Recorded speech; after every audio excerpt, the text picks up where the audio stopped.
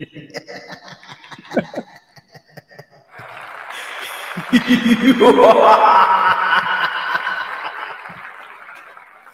สดีครับต้อนรับเข้าสู่รายการ Viewfinder Radio นะครับมึงจะกดเลยกูจะกด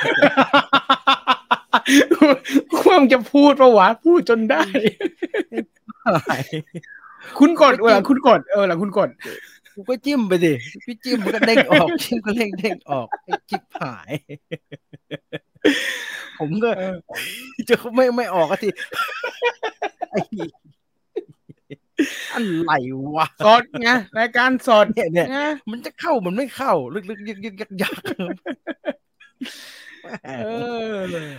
ตอนรับเข้าสู่ Viewfinder Radio นะครับใครไปดูหนังเรื่องอะไรมาอยากจะคุยกันสบายๆก็สนทนากันได้นะครับครับผมแล้ว Resident Evil มันแย่ขนาดนั้นเลยครับมีแต่คนก่อนนะที่เป็นประเด็นนี่คือไอ้แร็คคูนใช่ไหมไม่ใช่อันใหม่ซีรีส์อันใหม่เป็นซีรีส์ไม่ใช่แร็คคูนอีกเหรออันใหม่ Original Netflix ซีรีส์ไม่ใช่อันนั้นมันเป็นหนังนี่เป็นซีรีส์กลายเป็นว่าคนเทิดทูนอะไรพี่อะไรเวสแอนเดอร์สันไม่ใช่อะไรนะ Paul W.S. Anderson ใช่ป่ะใช่หรอใช่จำไม่ได้ผัวมิลาโจโววิชผมไม่อยากจะจำที่ดีสักอันเอางี้กันกลายเป็นแม่งดีสุดซะงั้นไม่ดีสักอันไงมีอะไรอยากจะคุยกันก็ทักทายเข้ามาได้นะครับใครไปดูหนังเรื่องไหนมาหรือว่าอยากจะคุยกันในเรื่องไหนนะครับมีตัวอย่างอะไรใหม่ๆมาเห็นข่าวอะไรมาก็ชวนคุยกันได้นะครับเราอยู่กันชั่วโมงหนึ่งนะครับครับเปิดมาก็ฮาเลยไม่ได้ฮาครับเขาเรียกว่าพลาดครับอย่างนี้ไม่ได้เรียกฮาฮะเรียกว่าพลาดฮะสวัสดีครับวันนี้ผมสั่งขนมปังทันครับยินดีด้วยครับก็ใช้ได้นะครับขออนุญาตเข้าห้องครับอาจารย์เชิญครับไม่ต้องขออนุญาตครับมึงเดินเข้ามาเลยครับสนุกนะแต่ไม่ต้องเอามาอะไรเนี่ยเอารี Resident Evil เหรอดีอยู่ครับแต่แฟนบอยไม่พอใจเรื่องเอาชื่อมาใช้ควรเป็นเรื่องใหม่อะไรเทือกนี้ยุ่งยากถึงแฟนบอยเนี่ยนู่นก็ไม่ได้อันนี้ก็ไม่ได้ก็ไม่ต้องดูแต่มันก็ไม่ต้องดูไปดูอย่างอื่นดูก็นั่งดูเกมเก่านั่นน่ะมันจะได้เหมือนเดิม 100% Fast Feel Love ชอบมากค่ะคุยกันได้นะครับวันนี้มี2เรื่องนะครับเป็นซีรีส์แล้วก็เป็นภาพยนตร์ที่สตรีมมิ่งอยู่นะครับความจริงกะว่าจะไปดูหนังสารคดีเรื่องบูชากับ Black Phone แต่ว่าจังหวะเวลาไม่ได้แล้วก็คิดว่ามันคอนเทนต์เยอะละสัปดาห์นี้2เรื่องเดี๋ยวมันมี4เรื่อง 3-4 เรื่องมันจะเราจะต้องเก็บไปพูดอาทิตย์หน้าแล้วมันจะดีเลย์ฮะเดี๋ยวเอาอาทิตย์หน้าถ้ามีเวลาวันจันทร์อังคารอะไรเงี้ยผมได้ยินว่าบูชาค่อยๆหลุดออกไปเรื่อยๆนะฮะแน่นอนสงสัยจะแรงอยู่พอสมควรรีบไปดูนะฮะแต่ผมเชื่อว่าเฮาส์สัญญาณน่าจะคีปมันไว้ได้ครับเดี๋ยวผมรีบไปดูนะผมรีบไปดูไม่ใช่อะไรอยากก็ไปกินข้าวเฮาส์ที่สัญญาณกับข้าวอร่อยมันดีทุกร้านเลยฮะมันดีคือเราเดินเทอร์มินอลไหนเลยกันโอ้ยเฮาไอ้สัญญาณมิตรทาวอะไรก็เยอะเหรอเทอร์มินอลมันแค่แหลกล่ายมันถูกมันถูกพูดมันไม่เกรงใจกันมันถูกแล้วราคามันประหลาดแต่ว่าไอ้สัญญาณมิตรทาวมันอร่อยฮะมันอร่อยมันมีร้านดังๆร้านแปลกๆอะไรเงี้ยวิเดินไปแม่งมีแต่เครือเซ็นทรัลเรสตอรองเต็มไปหมดผมพูดทำไมวะเนี่ยแดกเขาทำไมวะไม่ผมเดินเซ็นทรัลบ่อยไงหลังๆแล้วผมก็รู้สึกว่าผมไปเดินทำไมหลายเซ็นทรัลวะผมเดินเซ็นทรัลเฟสติวัลเชียงใหม่ไม่ใช่ผมไปเดินเซ็นทรัลเฟสติวัลเชียงใหม่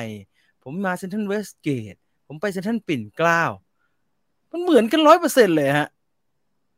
มันเหมือนกัน 100% มันไม่สนุกอ่ะมันไม่ตื่นเต้นอ่ะแล้วก็ป้ายก็เป็นป้ายผ้าเดี๋ยวนี้ตลกดีชอบเฮ้ยแถวบ้านก็เลยไปเดอะมอลล์หน่อยเดอะมอลล์แปลกหูแปลกตาอยู่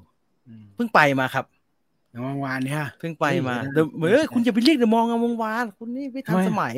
เขาเรียกว่าเดอะมอลล์เขาเรียกว่าเดอะมอลล์ไลฟ์สโตร์เหรอไม่รู้เรื่องเขาเรียกว่าเดอะมอลล์ไลฟ์สโตร์คุณมาเดอะมอลล์งามวงวานเป็นคนโบราณไปได้มันคือเดอะมอลล์ไลฟ์สโตร์เก่าผมมันติดปากไปแล้วไง ต้องไปแล้วมันมีฮาร์เบอร์แลนด์ เอ้ามีเลยเหรอมีโถคุณโอ้โหไม่ได้สังเกตว่าแฟนมันแท้ฮาร์เบอร์แลนด์รู้มันจะชื่อฮาร์เบอร์แลนด์เลยเหรอมันมีฮาร์เบอร์แลนด์เลยมีฮาร์เบอร์แลนด์อยู่ที่นั่นอีกอันนึงแต่ข้างบนเขาเข้าปลาเขาดีนะเข้าปลาเขาดีนะจะจัดโซนเซิร์นดูเป็นมันมีร้านแปลกๆครับมีร้านแปลกๆอร่อยดีจริงเดอะมอลล์มีร้านแปลกคือไม่ได้แปลกเลยครับแต่เซ็นทรัลมันเหมือนกันไปหมดฮะเลิกติงห้างสรรพสินค้านะครับเซ็นทรัลเชียงใหม่กับมาย่ามีอะไรให้เดินบ้างครับแนะนำหน่อยครับผมไปทุกทีไม่เห็นมีอะไรเลยคุณเทชฮันเตอร์ตาบอดแล้วมันเดินเข้าไปมันก็มีแล้วฮะมันไม่มีอะไรไม่ได้ครับห้างก็ต้องมีร้านอะไรนะเซ็นทรัลไอมาย่ามีร้านชื่อว่าดู๊กผมโฆษณาให้เต็มๆเลยไอ้ร้าน60ร้านอะไรร้าน60ชื่อร้านอะไรพูดจะบอกจะเอาเรื่องร้านดู๊กก่อนมีร้านอาหารชื่อร้านดู๊กร้านดู๊กเป็นอาหารฝรั่งสไตล์อเมริกาแบบอเมริกาใต้หน่อยใต้เป็นพวกไก่ทอดไปอะไรอย่างเงี้ยแล้วมันมีบุฟเฟ่โอ้ยชั้นไหนวะอยู่ที่เซ็นทรัลอยู่ที่มาย่านะฮะมาย่าเชียงใหม่อร่อยฮะอร่อยมากฮะกินกันให้ท้องแตกเลยฮะเดี๋ยวผมให้ดูว่าไม่ได้เดี๋ยวนี้กินบุฟเฟ่ไม่ได้มึงแก่ได้กินได้ฮะกินพิซซ่าเขาอร่อยโอ้พิซซ่าไม่ไหวว่ะแล้วก็มีพวกต่างๆนานาเยอะแยะไม่รู้เปิดไลน์บุฟเฟ่อยู่เพื่อนนี่ไงนี่ไงอะไรวะเดี๋ยวไม่เปิดรูปเลยเดี๋ยวผมหาก่อนมันไม่มีรูปลายใหญ่ๆมันไม่มีที่มันเป็นหั่นซี่โครงนะซี่โครงร้านดูกนะฮะไปกินกันหน่อยฮะเพราะว่าลูกค้าน้อยมากเลยหลังร้านดูกชื่อเต็มชื่อร้านยังไงก็ดูกชื่อดูกคือเลยนี่คือซี่โครงนะครับนี่คือซี่โครงนี่คือนี่ยังไงวะเนี่ยนี่สุกยังซี่โครงไงมันเป็นซอสนี่คือไส้กรอกนะฮะกับเป็นเด็กๆนะกินยิ่งหายเลยทำไมมันปนกันขนาดนี้วะก็เป็นซาวเทิร์นมีบาร์บีคิวนะนี่ใช่ไหมบาร์บีคิวนะฮะแล้วก็มีพวกลาซานญ่าอะไรพวกเนี้ยฮะนี่ไอ้ข้างๆดีว่ะข้างลาซานญ่าแน่นี่ย่าเนื้อแน่เลยว่ะนี่อันนี้กี่บาทไม่กี่บาทละ200-300อะไรงั้นนะฮะแล้วก็เนี่ยนะฮะเนื้ออบนะฮะวันนี้แม่งได้กลิ่นเลยว่ะแล้วก็มีหอยนะฮะใครเป็นสายหอยชั้นไหนอ่ะไม่รู้ครับไปเปิดดูเองผมจำไม่ได้มีนี่ฝรั่งกินต้องมีนี่พูพอกเห็นไหมฮะพูพอกนี่ไปเปื่อยคุณเนี่ยเหมาะฟันเฟิร์นคุณไม่ค่อยดีโอ้ยเวนชิบหายกินไปเปื่อยว่าไอ้กินไปเปื่อยดีฮะฉันบอกให้เธอหยุดนี่อันนี้เห็นไหมเนื้ออบเห็นไหมฮะเนื้ออบนี่เนื้ออบแล้วมันสุกดีนี่ไงคุณนั่งได้รู้ไงพอหั่นนะฮะพนักงานเขาจะถามว่าให้แบบจุ่มลงไปในซอสเลยไหมคะเขาจะจุ่มลงไปในซอสที่เขาอุ่นเอาไว้ฮะแล้วไอ้แดงก็จะหายหมดเลยฮะเฮ้ยเหรอมันจะสุกขึ้นมาเลยมันจะสุกทันทีมันเนื้ออบมันเคี้ยวได้มึงก็เกินไปนี่เห็นไหมนี่พิซซ่าเห็นไหมลอยผมดูชั้นให้ละกันเข้าไปดูเว็บไซต์เพจนะฮะเพจนี้ดู๊กเชียงใหม่ทำไมผมเพิ่งเดินครั้งเดียวมั้งไปเดินชั้นล่างสุดกับไอ้ร้าน60อ่ะเมย่าไลฟ์สไตล์ช้อปปิ้งเซ็นเตอร์นี่เฮ้ยนี่มันมีร้านในเมย่าเหรอวะนี่ในเมย่าเป็นแบบนี้นี่ผมกินบ่อยไปเดินที่ไหนมาวะทำไมไม่เห็นแบบนี้วะไอ้พูดเยอะไม่กูเนี่ยไม่ควรพูดเยอะผมไม่จะเตือนผมไม่อยากเตือนผมขี้เกียจเตือนไม่ต้องเคลียร์คุณรู้อยู่แก่ใจคุณจะดีเทลทำไมวะผมก็พยายามจะไม่ดีเทลไว้ไม่ใช่หมายถึงว่าเขาทำใหม่แล้วผมไปกินภัตตาคารจีนฝั่งตรงข้ามเฮ้ยที่เมย่ามีร้านอาหารจีนอีกร้านโคตรอร่อยเลยฮ่องกงเลยแต่ร้านฝั่งตรงข้ามนี่อะไรนะร้านอาหารจีนอ่ะร้านอาหารจีนไหนมันมีร้านอาหารจีนที่เป็นตลาดโอ้ยคุณมันกี่ปีกี่ชาติแล้วโอ้ยผมเพิ่งไปเมื่อเกียร์ทงเฮงเกียร์ทงเฮงใช่ เจียทงเฮงมันต้องไปกินตรงนู้นไม่มากินแถวนี้กินแถวนี้แพง ก็แพงไปนี้แล้วเดี๋ยวเขาด่าเอาไม่เอาแล้วเอาอะไรแค่นี้มานั่งเปิดอาหารตอนนี้ไม่ควรเอารูปมาตอนนี้นะครับ คุณเทเชอร์ฮันเตอร์หาเรื่องมาเมย่าเลยยาวไปเรื่องกินเลยทีนี้ร้านโปรดผมเลยเห็นไหมไปกินเยอะๆฮะใครอยู่เชียงใหม่ไปกินเยอะๆเขาขายเดี๋ยวเขาขายไม่ได้เขาปิดอีกทีนะชื่อร้านอะไรนะดูกดีอยู่นี่หน้าร้านที่เซ็นทรัลที่เมย่ามันจะเป็นแบบนี้ฮะนี่คือชั้นล่างใช่ไหมบรรยากาศดีชั้นบนฮะน่าจะชั้น3มั้งถ้าจะไม่ผิดนะชั้นที่เป็นร้านอาหารเยอะๆฮะทำไมวันนั้นเดินไปมันมีแต่ร้านเสื้อผ้าอ่ะผิดชั้นไงผิดชั้นเป็นร้าน60อะที่ผู้หญิงเขาชอบเดินกันอ่ะขึ้นมาอีกชั้นนึงฮะอ๋อเหรอผมไปขึ้นมาชั้นไอ้ร้านนี่มันมีตุ๊กตามีที่ชาร์จแบตก็ปอกแป๊กเยอะนั่นใช่ไหมกูยืนรอหน้าลำคาญมาก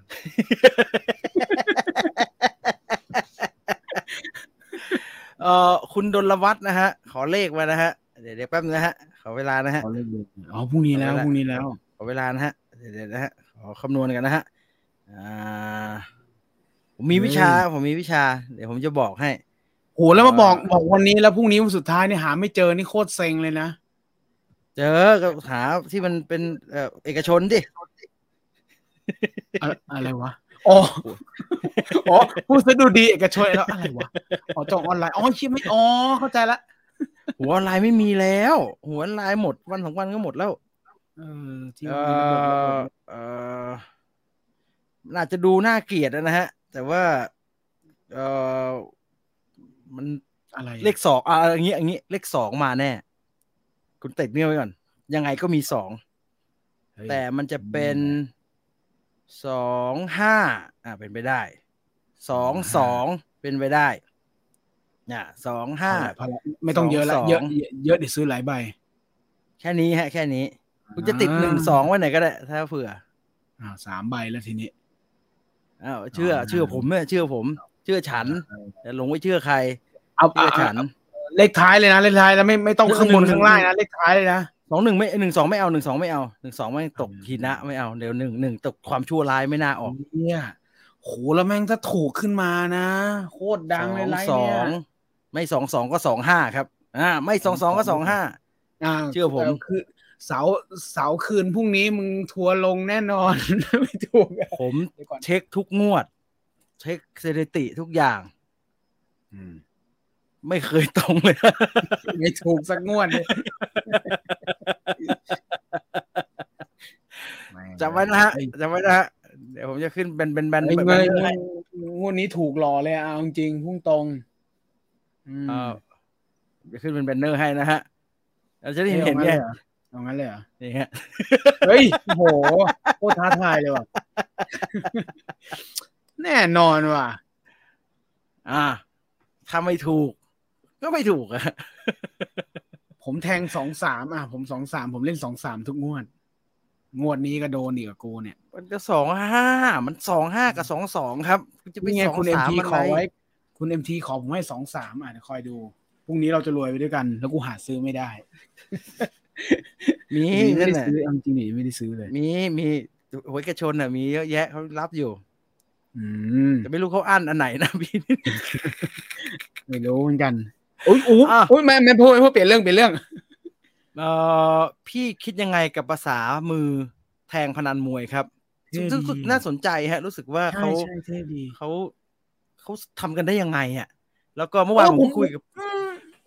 พี่ต่อว่าน้าคุยกับพี่ต่อตอนต้นเหมือนกันว่าน้าพวกเนี่ยน่าจะเอาทักษะเนี่ยไปใช้อย่างอื่นที่มันดีๆหรือเนาะเขาเก่งเนาะเขาล้อมตรงนี้ล้อมตรงนั้นดักตรงนี้อะไรอย่างเงี้ยแต่ไอ้เรื่องเซียนพนันเนี่ยหรือว่านักพนันจะเรียกเซียนแล้วเพราะถ้าเซียนต้องถูกบ่อยๆเรื่องบรรยากาศนักพนันเนี่ยมันเป็นครั้งผมมีประสบการณ์อยู่ครั้งหนึ่งที่ทำให้รู้ว่าเมื่อคนที่มีความรู้สึกแบบเดียวกันมันรวมอยู่กันมากๆในพื้นที่จำกัดเนี่ยมันทำให้บรรยากาศแบบออกซิเจนไม่มีได้เหมือนกันนะฮะผมไม่เคยเชื่อเรื่องนี้เลยนะ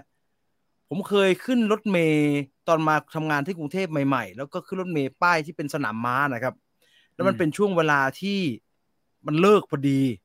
ก็มีชายวัยกลางคนค่อนไปทางสูงอายุจำนวนมาก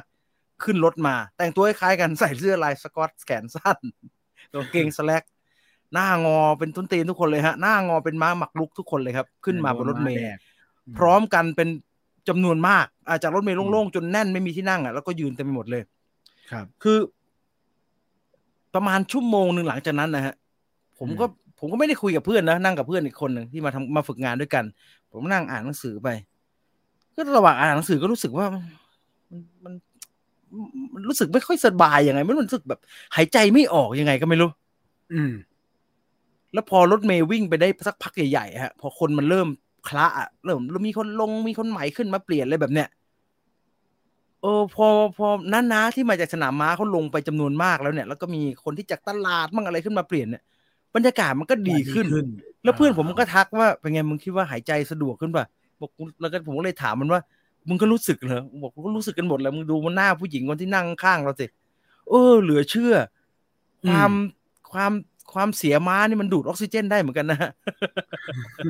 น่ากลัวมากเลยซึ่งคิดว่าไอ้หนำมวยก็น่าจะแบบนั้นฮะ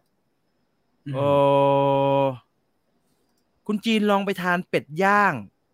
ร้านเป็ดย่างฮ่องกง Black Kitchen แถวแม่ริมหรือยังครับผมไปทานมา2 ครั้งอร่อยมากมันไม่ใช่ถิ่นผมนะฮะผมไม่เคยไปเลยเดี๋ยวขอดูนะฮะ Black แม่ริมนี่ออกไปอีกเยอะเลยใช่ไหมไม่เยอะมากครับไม่เยอะมากแต่มันไม่ใช่ทางที่ผมไปเลยฮะผมไม่ใช่ถิ่นฮะไม่รู้จะไปทำอะไรแถวนั้นนะฮะแล้วเขานู้นน้องฟลุกอะน้องฟลุกนี่แม่ริมอะมึงก็ถุดนะเลิกไปหมดแล้วครับเลิกหมดแล้วโอ้โหอีพวกนั้นแก่ไปหมดแล้วเพราะว่า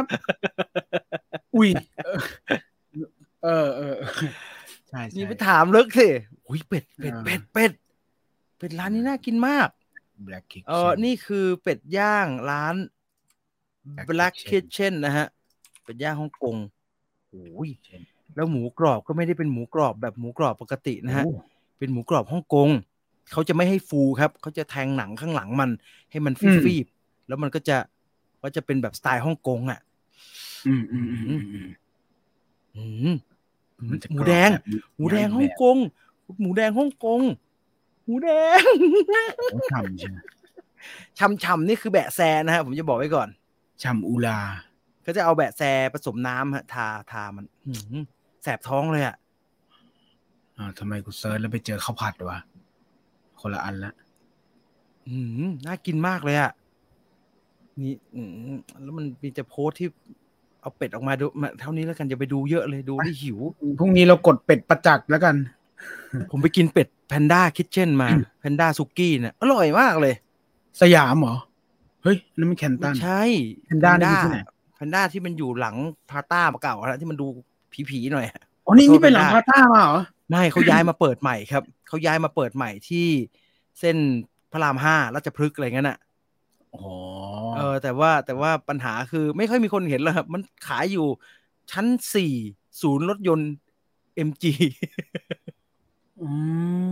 ไม่ใช่ MG สิศูนย์เกรทวอลศูนย์รถยนต์เกรทวอล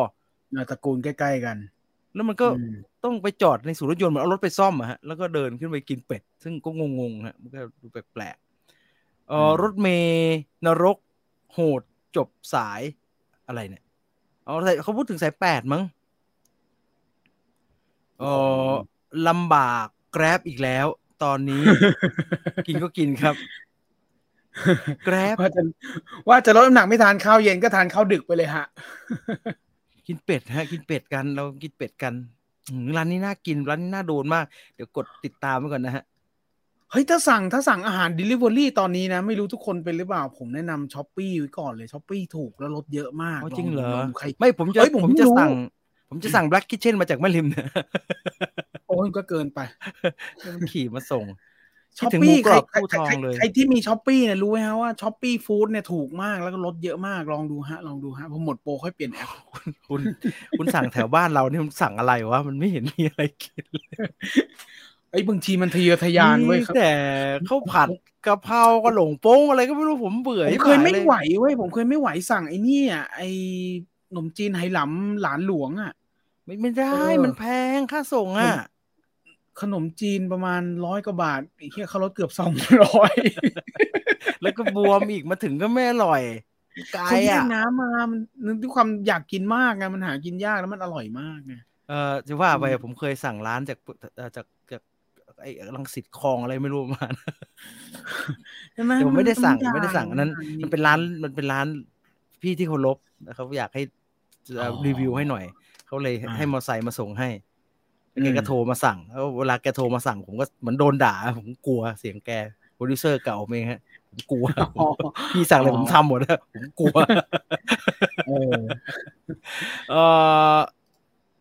สายยาวมากจะไปลาดพร้าวสาย8มั้งช้อปปี้ฟู้ดมีคูปองให้เก็บตลอดครับใช่แล้วเขาก็จะไอเชียจะบอกจะเจ๊งโทษครับจะบอกจะเจ๊งไม่ใช่แต่ว่ามันก็มีข่าวเขาเริ่มปลดพนักงานแล้วแต่เขาก็ยังลดอยู่นะมันใช้ยังไงมันใช้ในช้อปปี้เนี่ยเหรอใช่ในช้อปปี้เลยแล้วมันถูกมากจริงถูกจนผมตกใจธรรมดาผมไม่ได้โปรโมชั่นอะไรมากมายต่างกัน10-20ไม่เป็นไรช่างมันอะไรเฮ้ยในช้อปปี้มันถูกจริงลดเป็นหลักร้อยเลยนะอ๋อนี่ไงสั่งอาหารนี่ไงเฮ้ยลดเป็นหลักร้อยเลยอ่ะบางทีลดเกือบ160อ่ะลดโคตรเยอะเลยอ่ะผมตกใจมากเดี๋ยวผมสั่งกู๊ดเชฟบางบัวทองมากินทักชามเหมือนกันข้าวไข่เต้าหู้ทรงเครื่องโอ้ยจ้างวินเนอะมีจะปิดแล้วผมไม่รู้เนี่ยคุณไม่พูดผมไม่รู้เนี่ยว่าในนี้มีสั่งข้าวได้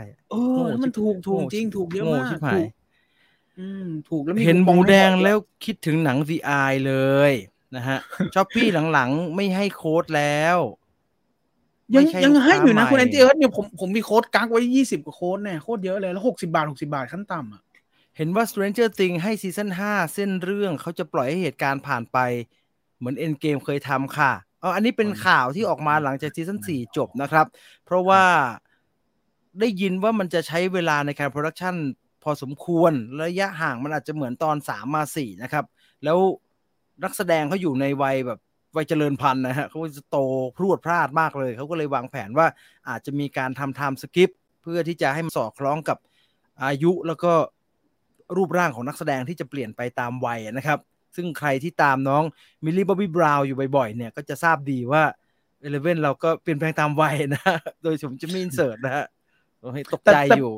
แต่ไอซีซั่น4ก็อยู่ในยุคที่โตประมาณนึงแล้วมั้งคงไม่ไปเยอะไปกว่านี้แล้วมั้งคงเป็นตอน3อ่ะ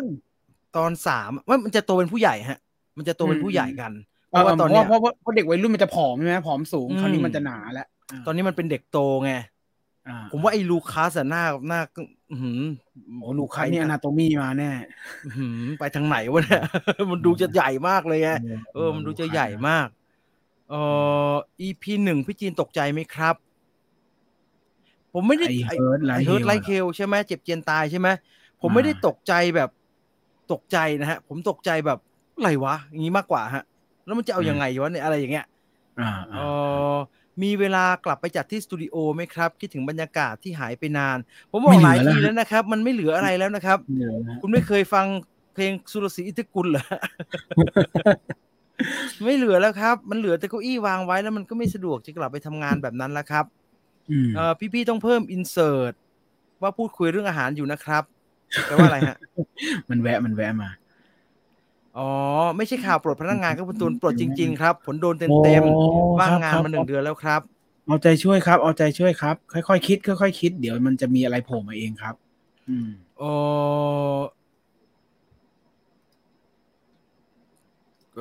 Stranger Things เพิ่งมาตามดูเพราะฉากล่อข้างคาว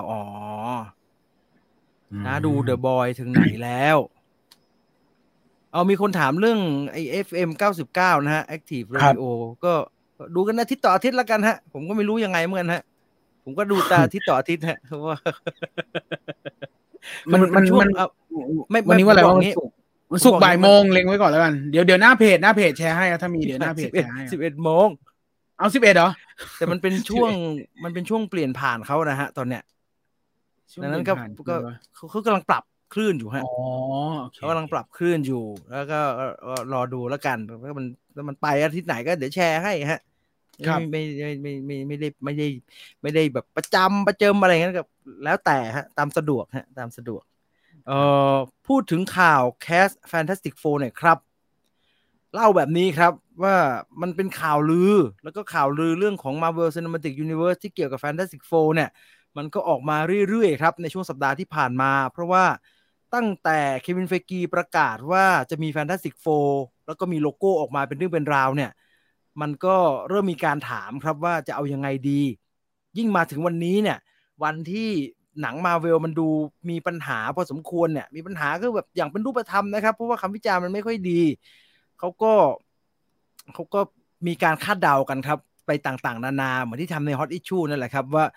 วิธีการแก้ไขของ Marvel ในการแบบว่าจะคืนชีพให้มันกลับมาเป็นซูเปอร์พีคอีกครั้งเนี่ยมันจะทำยังไงได้บ้างดังนั้นหนึ่งในทางเลือกที่หลายคนเชื่อว่ามันเป็นทางเลือกที่ดีก็คือการเอาแอสเซทที่ได้มาจาก Fox นะครับที่มันเป็นของดีๆของ Marvel ที่มันเป็นแบบตัวฮิตๆของ Marvel Comics เนี่ยกลับมาฟื้นคืนชีพหนึ่งในนั้นก็คือทีม4กายสิทธิ์หรือว่า Fantastic Four ครับที่เป็นซูเปอร์ฮีโร่แทบจะเป็นออริจินอลของ Marvel Comics เลยครับแล้วก็เป็นตัวละครสำคัญของ Marvel ของจักรวาล Marvel ตั้งแต่การ์ตูนแล้วล่ะมันก็ประกอบกับตัวเควินเฟกีเองเคยให้ข่าวก่อนหน้านี้ครับว่าเขาอยากจะให้ Fantastic Four เนี่ยได้เบอร์ใหญ่ๆผู้กำกับแบบคล้ายๆกับที่ Doctor Strange in the Multiverse of Madness ได้แซมเรมี่นะครับคืออยากได้เบอร์ใหญ่ๆเก๋าๆมากำกับเมื่อสัปดาห์ที่ผ่านมามันก็เลยมีข่าวลือว่ามีชื่ออยู่ๆก็มีชื่อของสตีเวนสปิลเบิร์กปรากฏมาใน Marvel Cinematic Universe คือมันยังอยู่ในสภาวะของข่าวลือแบบลือมากๆนะครับยังไม่มีประเด็นยังไม่มีหลักฐานพยานอะไรยืนยันทั้งนั้นนะครับแต่ว่าถ้าดูตามความเป็นไปได้เนี่ยคือถ้ามันเป็นชื่ออื่นเนี่ยมันเป็นจอร์จลูคัสมันเป็นเจมส์แคมเมรอนมันเป็นอื่นๆที่มันอยู่ในเบอร์เดียวกันฟรานซิสฟอร์ดคอปโปล่าอะไรอย่างนั้นน่ะจะไม่มีทางผมว่ามันจะไม่มีทางเป็นไปได้ครับหรือกระทั่งมาร์ตินสกอร์เซซีอย่างเงี้ยมันจะไม่มีทางเป็นไปได้ครับถ้าเอารุ่นใหญ่แบบ A บวกแบบตำนานฮอลลีวูดแบบเนี้ยถ้าจะบอกว่ามีความเป็นไปได้ก็คงเป็นสปิลเบิร์กคนเดียวครับเพราะว่าเราก็เห็นอยู่ว่าหลายปีที่ผ่านมาเนี่ยนอกจากการกำกับงานที่ตัวแกเองรู้สึกแบบว่าอยากทำเป็นงานแบบงานแสดงตัวตนจริงๆแล้วเนี่ยงานตลาดแกก็ทำครับแล้วแกก็ทำมันออกมาได้ดีเรากับว่าตัวแกเป็นหนุ่มๆอยู่นะครับเหมือนตอนเราได้ดูReady Player One แบบนั้นนะครับสตีเวนสปีลเบิร์กก็กำกับงานเขียนของเอร์เนสต์ คลายอันนั้นออกมาได้สนุกแล้วก็มีพลังแห่งวัยหนุ่มที่เข้าใจยุคสมัยเข้าใจสิ่งที่คนรุ่นใหม่อยากดูประกอบกับการเอาใจคนรุ่นเก่าไปได้พร้อมๆกันเนี่ยทำได้ฮะก็เลยมีข่าวสปีลเบิร์กออกมาหลังจากข่าวสปีลเบิร์กได้แค่1-2 วันครับเมื่อสายๆวันนี้ก็เริ่มมีข่าวลือมาอีกครับว่าจะมีเขาเรียกมีข่าวลือเรื่องแคสของ Fantastic Four โผล่ออกมาว่าจะมีใครมารับบทต่างๆใน Fantastic Four ฉบับใหม่บ้างนะครับคือไอ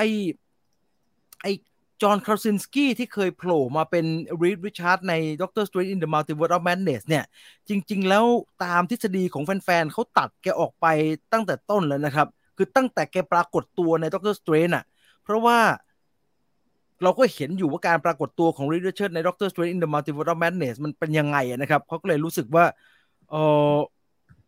จอห์นคราซินสกี้คงอยากได้แค่นั้นดังนั้นคงจะไม่ออกมาเล่นแบบเป็นจริงเป็นจังอีกแล้วนะฮะก็เลยมีลือใหม่แคสลือใหม่ก็มีเจอร์มี่ดอนันนะฮะเจอร์มี่ดอนันก็คือพระเอก50 Shades of Grey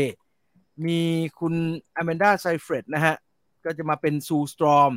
แล้วก็มีไอ้สตีฟนะฮะจาก Stranger Things มาเป็น Human Torch นอกจากนั้นมีแคสอื่นๆที่เป็นข่าวพร้อมๆกันออกมาด้วยนะครับรู้สึกจะเป็นแคสด็อกเตอร์Professor X ชาวซาเวียProfessor X มีเหรอไม่รู้ว่าจะเอามาใส่ตรงไหนแต่ว่าข่าวลือว่าคนที่จะมาเป็น Professor X เนี่ยเขาบอกว่าตอนนี้มีชื่อของไอ้กัสฟริงค์เบกกิ้งแบดนะฮะโอ้แกชื่ออะไรนะจีอาร์คาโลใช่ไหมจีอาร์คาโลเอสโปซิโตจีอาร์คาโลเอสโปซิโตเขาบอกว่าเป็นลือว่าจะมาเป็นไอ้ Professor X ซึ่งทั้งหมดนี้ยังเป็นแค่ข่าวลือครับแล้วผมว่าแคส Fantastic Four เซตนี้ก็ดูใหญ่ไปนิดนึง คือมาเวลก็ใช้นะฮะมาเวลเราก็เห็นว่ามาเวลก็ใช้อยู่บ้างกับดาราดังๆแต่ว่า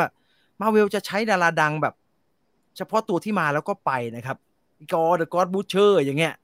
หรือว่าพี่สาวไอ้ทออย่างเงี้ยที่เป็นเคท บลันเชตอะหรืออะไรอะไอหัวโล้นอะชื่ออะไรนะที่ช่วยด็อกเตอร์สเตรนที่เป็นอาจารย์ด็อกเตอร์สเตรนแองเชียนวันอย่างเงี้ยมันก็จะมาแล้วก็ไปนะครับไม่ได้อยู่ประจำตัวที่อยู่ประจำเหมือนเขาอยากจะเป็นเขาอยากจะเป็นตัวเขาอยากจะใช้ตัวที่เขาปั้นนะฮะเขาอยากจะใช้ตัวที่เขาแบบไอ้ทีมน่าจะมีอนาคตอยู่ไอ้ทีมอะมันดังไปแล้วอ่ะได้ยังพอได้แต่ไอโอ้จะเรียกไอ้คุณดอนแน่นก็ดูไม่สุภาพคุณอแมนด้าเจมี่ดอนแน่นอแมนด้าหลังๆก็ไม่ได้มีงานเยอะเลยนะก็จะเล่นได้ไม่หลายภาคนะทีนี้อแมนด้าในขณะที่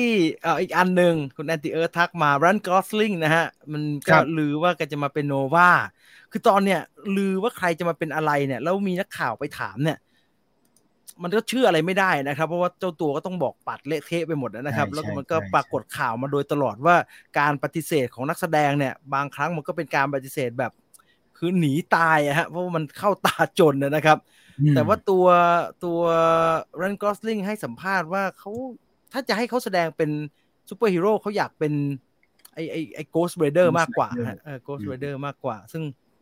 ถ้าเป็นก่อนหน้านี้เป็นแบบเป็นรันกอสลิงที่ลาลาแลนด์เป็นรันกอสลิงที่อะไรนะเป็น Drive เป็น Drive เป็นนิโคลัส วินดิ้ง เลเฟิงอย่างนั้นน่ะผมจะรู้สึกว่าแกไม่น่าเล่นฮะแต่ว่าหลังจากเราเห็นแกไปโผล่บาร์บี้เป็นเคนในบาร์บี้แล้วใส่ชุดสีชมพูอย่างนั้นเนี่ยมึงคงอะไรก็รับให้เลือกงานไม่ยากจนไม่แบบคงแบบคงไม่ได้จะเอาแต่อาร์ตแดกอย่างเดียวนะฮะคงจะก็แสดงได้หลากหลายก็อยากจะโชว์ว่าแสดงได้หลากหลายไม่หลากหลายคืออาจจะแลนดิ้งเตรียมตัวแล้วไงแบบเก็บเงินได้ละอะไรอย่างเงี้ยแต่ผมก็ยังไม่ไว้ใจเอาจริงๆผมก็ยังไม่ไว้ใจนะบาร์บี้ของคุณเกรตาเกอร์วิกเนี่ยเพราะว่า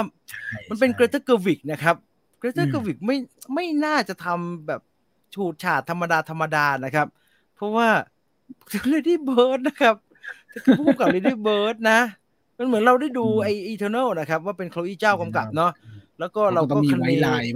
เนว่าโคลอีเจ้าก็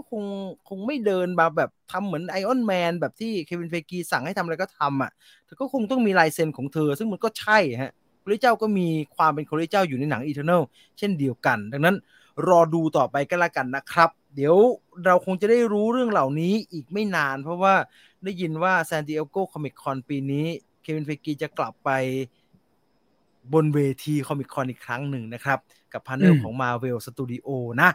รอดูว่าแกจะเอาอะไรมาเซอร์ไพรส์เราบ้างนะครับเมื่อกี้คุณจีนโผล่ไม่ใช่เขาเรียกว่าโผล่พูดไว้หน่อยแล้วนะฮะก็ขออนุญาตฝากงานไว้ด้วยแล้วกันนะครับงานของเราเพิ่งอัปโหลดไปเมื่อหัวค่ำนี้นะครับทางช่องเมเจอร์นะครับที่คุณจีนบอกว่าถึงเวลาแล้วที่ Marvel จะต้องซ่อมหรือยังนะครับก็จบรายการแล้วก็ใครที่ยังไม่ทราบก็อย่าลืมไปติดตามนะครับตอนนี้เป็น EP ที่2ที่เราทำแล้ว Hot Issue รู้นี่ยังนะครับก็ไปติดตามชมกันได้นะครับ EP ที่2แล้วให้กำลังใจกันเยอะนะจ๊ะโอเคอย่าทำออกมาแล้วแย่ซ้ำแล้วซ้ำอีกก็พอคือคนทำเขาไม่อยากให้แย่หรอกครับคืองานมาวิลนะพูดแบบไม่ได้เอาใจแฟนหรือว่าไม่ได้เป็นคุณก็รู้ว่าผมไม่ได้เป็นแฟนคลับ Marvel Cinematic Universe ขนาดนั้นเนาะเขาเองเขาก็ทำออกมาไม่แย่เลยนะฮะไม่เคยแย่นะเอาจริงๆแล้วมันมีแต่ถูกใจกับไม่ถูกใจนะฮะแต่แฟนตาสติกมันยังไม่อยู่กับ Marvel ตอนนั้นนะสำหรับคุณอันนั้นมันเฟยมากแต่มันเคยเอาจริงๆอันนี้ผมสารภาพเลยว่าไอ้ Fantastic Four อันสุดท้ายล่าสุดที่กระแสมันแย่มันมีผลทำให้ผมยังไม่ได้ดูเลยนะจริงๆผมฝ่ากระแสหมดนะใครว่าไม่ดีไอ้พวกฮีโร่ดูหมดแหละ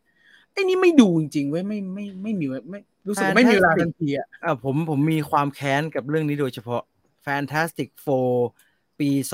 2015ผมจำได้เพราะว่าผมไปดูรอบสื่อเหรอผมไปดูรอบสื่อความแค้นที่ว่าก็คือรอบสื่อมันจะฉายประมาณ20:00 ถูกไหมฮะ ผมก็ขับรถไป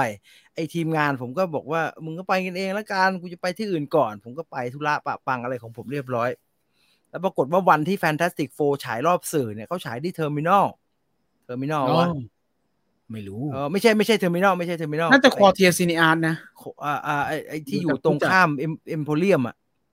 ควอเทียซินีอาร์ตอันนั้นแหละก็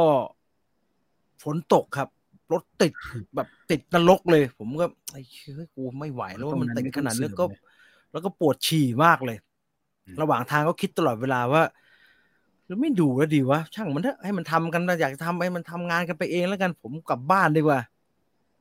คิดไปคิดแต่มันแฟนตาสติกโฟร์เลยนะเว้ยมันเปลี่ยนใหม่เนาะไอ้วิปตอนนั้นมันเป็นวิปแพลชไอ้วิปแพลชเล่นนะโอ้โหเสียดายเหมือนกันนะเอาไปก็ปล่อยแล้วก็บุกเล่นด้วยนะเว้ยลีดด้วยนะเว้ยครีปแบบบุก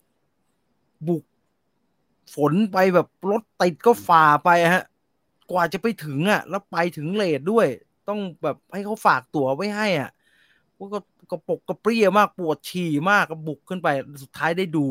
ไปสายแต่ว่าไม่เลทได้ดูทันเพราะว่าหนังมันฉายเลทพอสมควรมันมีอีเวนต์อะไรเนาะโอ้โหพอหนังจบอะครับกูฝ่ามาดูเลยวะเนี่ยโอ้มันแย่ขนาดนั้นเหรอ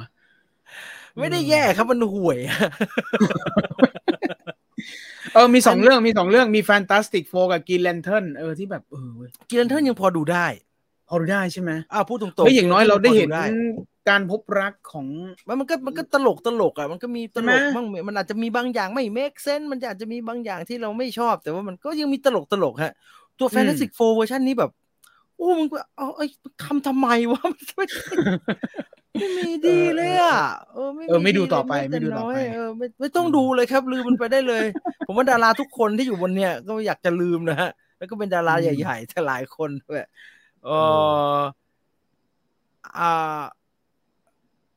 สี่กายสิทธิ์ยิ่งทำยิ่งเจ๊งสงสัยเป็นคำสาปพี่คิดว่า Black Adam เขาจะมอบความบันเทิงผมว่าน่าจะมันมี The Rock นะฮะแต่ว่าตอนนี้ทำไมผมหวั่นวะแบ็คอดัมผมโคตรหวั่นเลยผมไม่หวั่นเลยผมว่าอย่างดีก็กลมแกล้มแล้ววะไม่น่าเป็นไรอ่ะFantastic Four คือดูแล้วไม่ได้อะไรเลย Fantastic Four 2015ผมดูฟรีบนรถนครชัยแอร์ยังรู้สึกเสียเวลานอนเลยครับมันแย่มากเลยอ่ะมันห่วยมากเปิดเฮียนวดเดียวโกตอนดูหมอแปลก2เลยครับอั้นฉี่ตั้งแต่ครึ่งเรื่องสุดท้ายไม่ดูเอ็นเครดิตเลยจริงๆผมจะบอกให้ฮะทริคในการคนอื่นอาจจะมีคำแนะนำอื่นได้ก็ได้นะฮะก็คุยกันมานะครับทริคในการแบบปวดฉี่ในโรงหนังผมไม่สนเลยฮะมันจะตอนไหนสำคัญหรือจะมีใครกำลังจะตายยังไงช่างมันเถอะฮะไปฉี่มันกินเวลาไม่เกิน5 นาที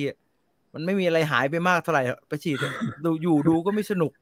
ดูก็ดูไม่รู้เรื่องไปฉี่มันแบบไม่ต้องมาแบบบางคนเขาจะรอจังหวะฮะแบบเริ่มแผ่วยังแผ่วจะได้ไปฉี่ไปเลยครับช่างมันฮะไม่ว่าจะอยู่ตรงไหนก็ตามลุกไปเลยมีอันนึงจุดอันตรายนะฮะจุดอันตรายเมื่อก่อนนี้คือที่เราคุยกันคือในห้องน้ำใช่ไหมจุดสปอยผมได้จุดอันตรายจุดหนึ่งแล้วแต่ทุกคนหลายคนรู้แต่ผมเพิ่งโดนมาจุดอันตรายคือจุดบันไดเลื่อนสวนครับคุณทุกคนต้องระวังนะฮะมันชอบคุยเสียงดังเวนโดนเต็มเลยอ่ะเรากำลังเดินขึ้นบันไดสวนลงมาเป็นกลุ่มเลยครับแบะโอ้โหเต็มข้อก็รองเท้าฮะรองเท้าแตะนะฮะคว้างไปเต็มข้อเลยเราระวังแต่ห้องน้ำกับไอประตูออกไงโอ้โหบันไดเลื่อนว่ะว่ะเต็มเลยจุดระวังออกกำลังกายไปฟังพี่จีนไปค่ะเพลินดียินดีด้วยฮะขอให้กดขึ้นไปอีกสัก2 เบอร์คุณอาชิรดาฮะกดขึ้นไปอีกสัก2 เบอร์พี่ต้องไปดู The New Mutant ค่ะแล้ว Fantastic Four จะดีขึ้นมาหน่อยโหมันแย่ขนาดนั้นเลยเหรอจริงเหรอ Mutant แย่กว่าอีกเหรอผมไม่กล้าดูนึกว่าอาทิตย์นี้พี่จีนจะดู Black Phone อยากดูมากครับแล้วแพลนว่าวันจันทร์หรืออังคารเนี่ยอาจจะแวบไปดูน่าจะถ้าแวบไปได้น่าจะเป็นวันจันทร์แต่ว่าตอนนี้มีไอสารคดีบูชาเนี่ยมันมาแซงไปฮะพอดูตัวอย่างแล้วอยากดูมากเลยผมเป็นคนชอบเรื่องอะไรแบบนี้แล้วก็ส่วนหนังผีใน Netflix ที่เป็นหนังไต้หวันนั้นนะฮะยังเพิ่งถามนะครับยังไม่กล้าดูครับโอ้โหแต่ละภาพที่แคปเจอร์กันมาโอ้โห คืออีร่างทรงผมยังไม่ลืมเลยฮะตอนเนี้ยพอพูดมาผมนึกถึงน้องอีกแล้วแม่งมาหลบคุณไม่ดูทีว่าร่างทรงเนี่ยดูว่าทีกลัวเด้อย่าไปกลัวไม่มีอะไรหรอกจะไปสบายชิวๆคนเดียวเลยเป็นGreen Lantern มีมาร์คสตรองยังเอาไม่อยู่ ก็เป็นหนังฮีโร่เรื่องเดียวที่ผมดูไม่จบแฟนตาสติกใช่ไหมหนังเริ่ม40 นาทีค่อยเริ่มกินน้ำหมายถึงว่าจะทำให้แบบฉี่ยังไงใช่ไหม Fantastic Four 2015อย่างน้อยก็ดีกว่ายูยิตสูแต่ว่าหนังมันคนละเกรดกันนะครับมันคนละเกรดกันนะนั้นมันก็แบบเกรดลงมาหน่อยเนาะแต่ว่า Fantastic Four มันเป็นเกรดบล็อกบัสเตอร์นะครับใช่แล้วโอ้โหเนาะเบอร์ใหญ่ทั้งนั้นเลยอ่ะพี่จีแนะนำหนังยากๆเลยค่ะโอ้โหหนังยากๆคุณชิดาจะโยน 4DX ทิ้งแล้วครับตอนนี้จังหวะนี้เอายากแบบมีเอายากจริงๆนะฮะไม่เอายากแบบอาร์ตเนาะเพราะว่ายากแบบอาร์ตมันอันนั้นมันไม่ได้ยากแต่ว่ามันไม่รู้เรื่องแบบหนังเจ้ยหนังพี่เจ้ยแบบนั้นอ่ะไม่นับผมไม่ถือว่าพวกนั้นยากเพราะว่ามันไม่ได้ยากมันดูก็ไม่ต้องรู้เรื่องได้ยากจริงๆผมว่าเมเมนโต้ยากฉี่อันนี้ฉี่ไม่ได้ฮะฉี่ปุ๊บไม่รู้เรื่องเลยโอ้ขนาดไม่ฉี่ยังไม่รู้เรื่องเลย แต่เราจะเห็นคุณค่าของมันเมเมนโต้คือถ้าใครบอกว่าเทนเน็ตมันวุ่นวายนะโอ้เมเมนโต้แย่กว่าเยอะนะฮะเมเมนโต้ดูจะบ้าตามตัวละครไปด้วยมันสนุกไปเลยเป็นความปั่นป่วนเราที่สนุกดีครับเมเมนโต้นะเมเมนโต้บันไดขาลงนี่แหละจุดอันตรายที่สุดจริงผมขาขึ้นไงเรียบร้อยเลยขาขึ้นหน้าผากเลยทีนี้กูสวยจริงๆผมแนะนำโรงเมเจอร์นะครับมันจะมีเวลาลงขาลงทุกโรงหนังเนี่ยมันจะฝั่งตรงข้ามบันไดเนี่ยมันจะเป็นพื้นที่ว่างถูกไหมฮะบางทีก็ติดโฆษณาบ้างติดอะไรฮะให้ทำป้ายมาติดนะครับว่าคุยกันเบาๆหน่อยชิบหาย แต่ประโยคนี้ให้เปลี่ยนเป็นคำสุภาพ ไม่ต้องฮะมันไม่เชื่อมันจะคุยกันเบาๆหน่อยชิบหายคนอื่นเขายังไม่ได้ดูแล้วก็ใส่ซาวเงียบไว้ตลอดเวลาครับเงียบไปคุยทำไมไปคุยในรถไม่ก็ติดบันไดสวนไม่จะติดก็ติดว่านี่บันไดยาวมากเลยนะจะถกกันในรถชิบหายเหมือนบางคนอ่ะออกมาจากโรงแม่มันจะคันปากอยากถกอะไรขนาดนั้นไปยืนถกกันหน้าโรงแล้วก็ถกด้วยซะเลยดีมันไม่เป็นเหมือนเมื่อก่อนนะเด็กๆอาจจะไม่ทราบฮะถ้าเป็นเมื่อก่อนนะมันต้องยืนรอหน้าโรงนะครับเพื่อที่จะเข้าไปดูอ่ะจำบรรยากาศนั้นไม่ได้เลยว่ะมันต้องยืนรอมันต้องเต็มเลยมันต้องยืนเลยผมอ่ะขายืนเลยคิดว่ามีส่วนไหมที่พี่คิดว่าหนังมาเวลยังทำดีอยู่ไหมครับยังทำได้ดีไม่เข้าใจว่ามีส่วนไหนที่พี่คิดว่าหนังส่วนไหนส่วนไหนของหนังมาเวลที่เขายังทำได้ดีอยู่ไม่พูดเป็นชิ้นๆแล้วกันนะฮะมันพูดยากเพราะว่าแต่ละเรื่องมันมีรายละเอียดที่แตกต่างกันแต่ว่าถ้าพูดเป็นภาพรวมเนี่ยผมว่าอย่างน้อย Marvel Cinematic Universe ยังทำงานออกมาอยู่ในมาตรฐานที่เกินถ้าต้องเป็นแต้มมันเกินครึ่งตลอดนะฮะมันไว้ใจได้ว่ายังไงหนังก็จะไม่ตกมีนะฮะจะไม่ออกมาแบบดูไม่ได้เลยไม่สนุกเลยอะไรแบบเนี้ยมันจะไม่มีเลยฮะมันจะมีแต่เราชอบหรือไม่ชอบแค่นั้นน่ะเหมือน GDS ไงมันจะมีแต่เราชอบเขาเลือกแบบนี้แต่เรามาดันไม่ชอบอะไรแบบนั้นน่ะในขณะที่หลายๆจักรวาลน่ะบางอันมันออกมาแบบของโซนี่อย่างเงี้ยฮะมันออกมาจืดเกินอย่างเงี้ยมันเอาไม่อยู่มันยังจืดอยู่หรือว่าไอเอาไม่อยู่มากๆเหมือน DC อย่างเงี้ยฮะแกว่งไปแกว่งมาไม่รู้ยังไงกันแน่อย่างเงี้ยบางอันก็ดีบางอันก็ดูมันทำไมไม่ค่อยลงตัววะแต่ว่าด้วยส่วนผสมความเป็นหนังบันเทิงของ Marvel มันค่อนข้างลงตัวทุกเรื่องฮะในแบบที่เขาเลือกแล้วด้วยนะคือมันไม่ได้ทำออกมาแล้วแบบโอ้เกินมือก็เลยออกมาแย่แต่เขาเลือกให้มันเป็นแบบนั้นแล้วอ่ะมันก็แต่ตอนเนี้ยเขาเลยไอ้ Infinity Saga มาแล้วเนี่ย มันอยู่ในช่วงที่เขาต้องเลือกใหม่นะฮะมันก็เลยแกว่งๆหน่อยเขาก็เลือกไม่ถูกว่ามันจะไปเวไหนดีเพราะว่าช่วงที่ผ่านมาเขาทดลองทางที่มันจะแปลกนะฮะโดยเฉพาะไอ้ทางโค้งแบบโค้งหักศอกอะกระถินคว่ำเหมือนอีเทอร์นอลอย่างนั้นอะแล้วมันดันไม่เวิร์กอะคะแนนวิจารณ์ก็ไม่ดีกระแสก็ไม่ค่อยนิ่งแบบเนี้ยฮะมันก็เลยกลายเป็นว่าเราก็เห็นอยู่ว่ามาเวลเขาไม่ได้แบบว่ามั่นใจในตัวเองระดับที่ไม่ว่ากระแสจะออกมาเป็นยังไงฉันก็จะเดินตามแผนไอ้โรดแมพที่ฉันเขียนเอาไว้เนี่ยเราก็เห็นอยู่ว่าเขาไม่ได้เป็นแบบนั้นครับเขาพร้อมจะปรับตลอดเวลาทันทีที่ฟีดแบ็กหนังก่อนหน้ามันไม่ดีฮะดังนั้น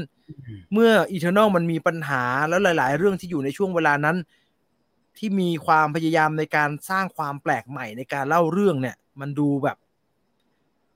ไม่ตอบแฟนคลับไม่ตอบสนองเนี่ยเขา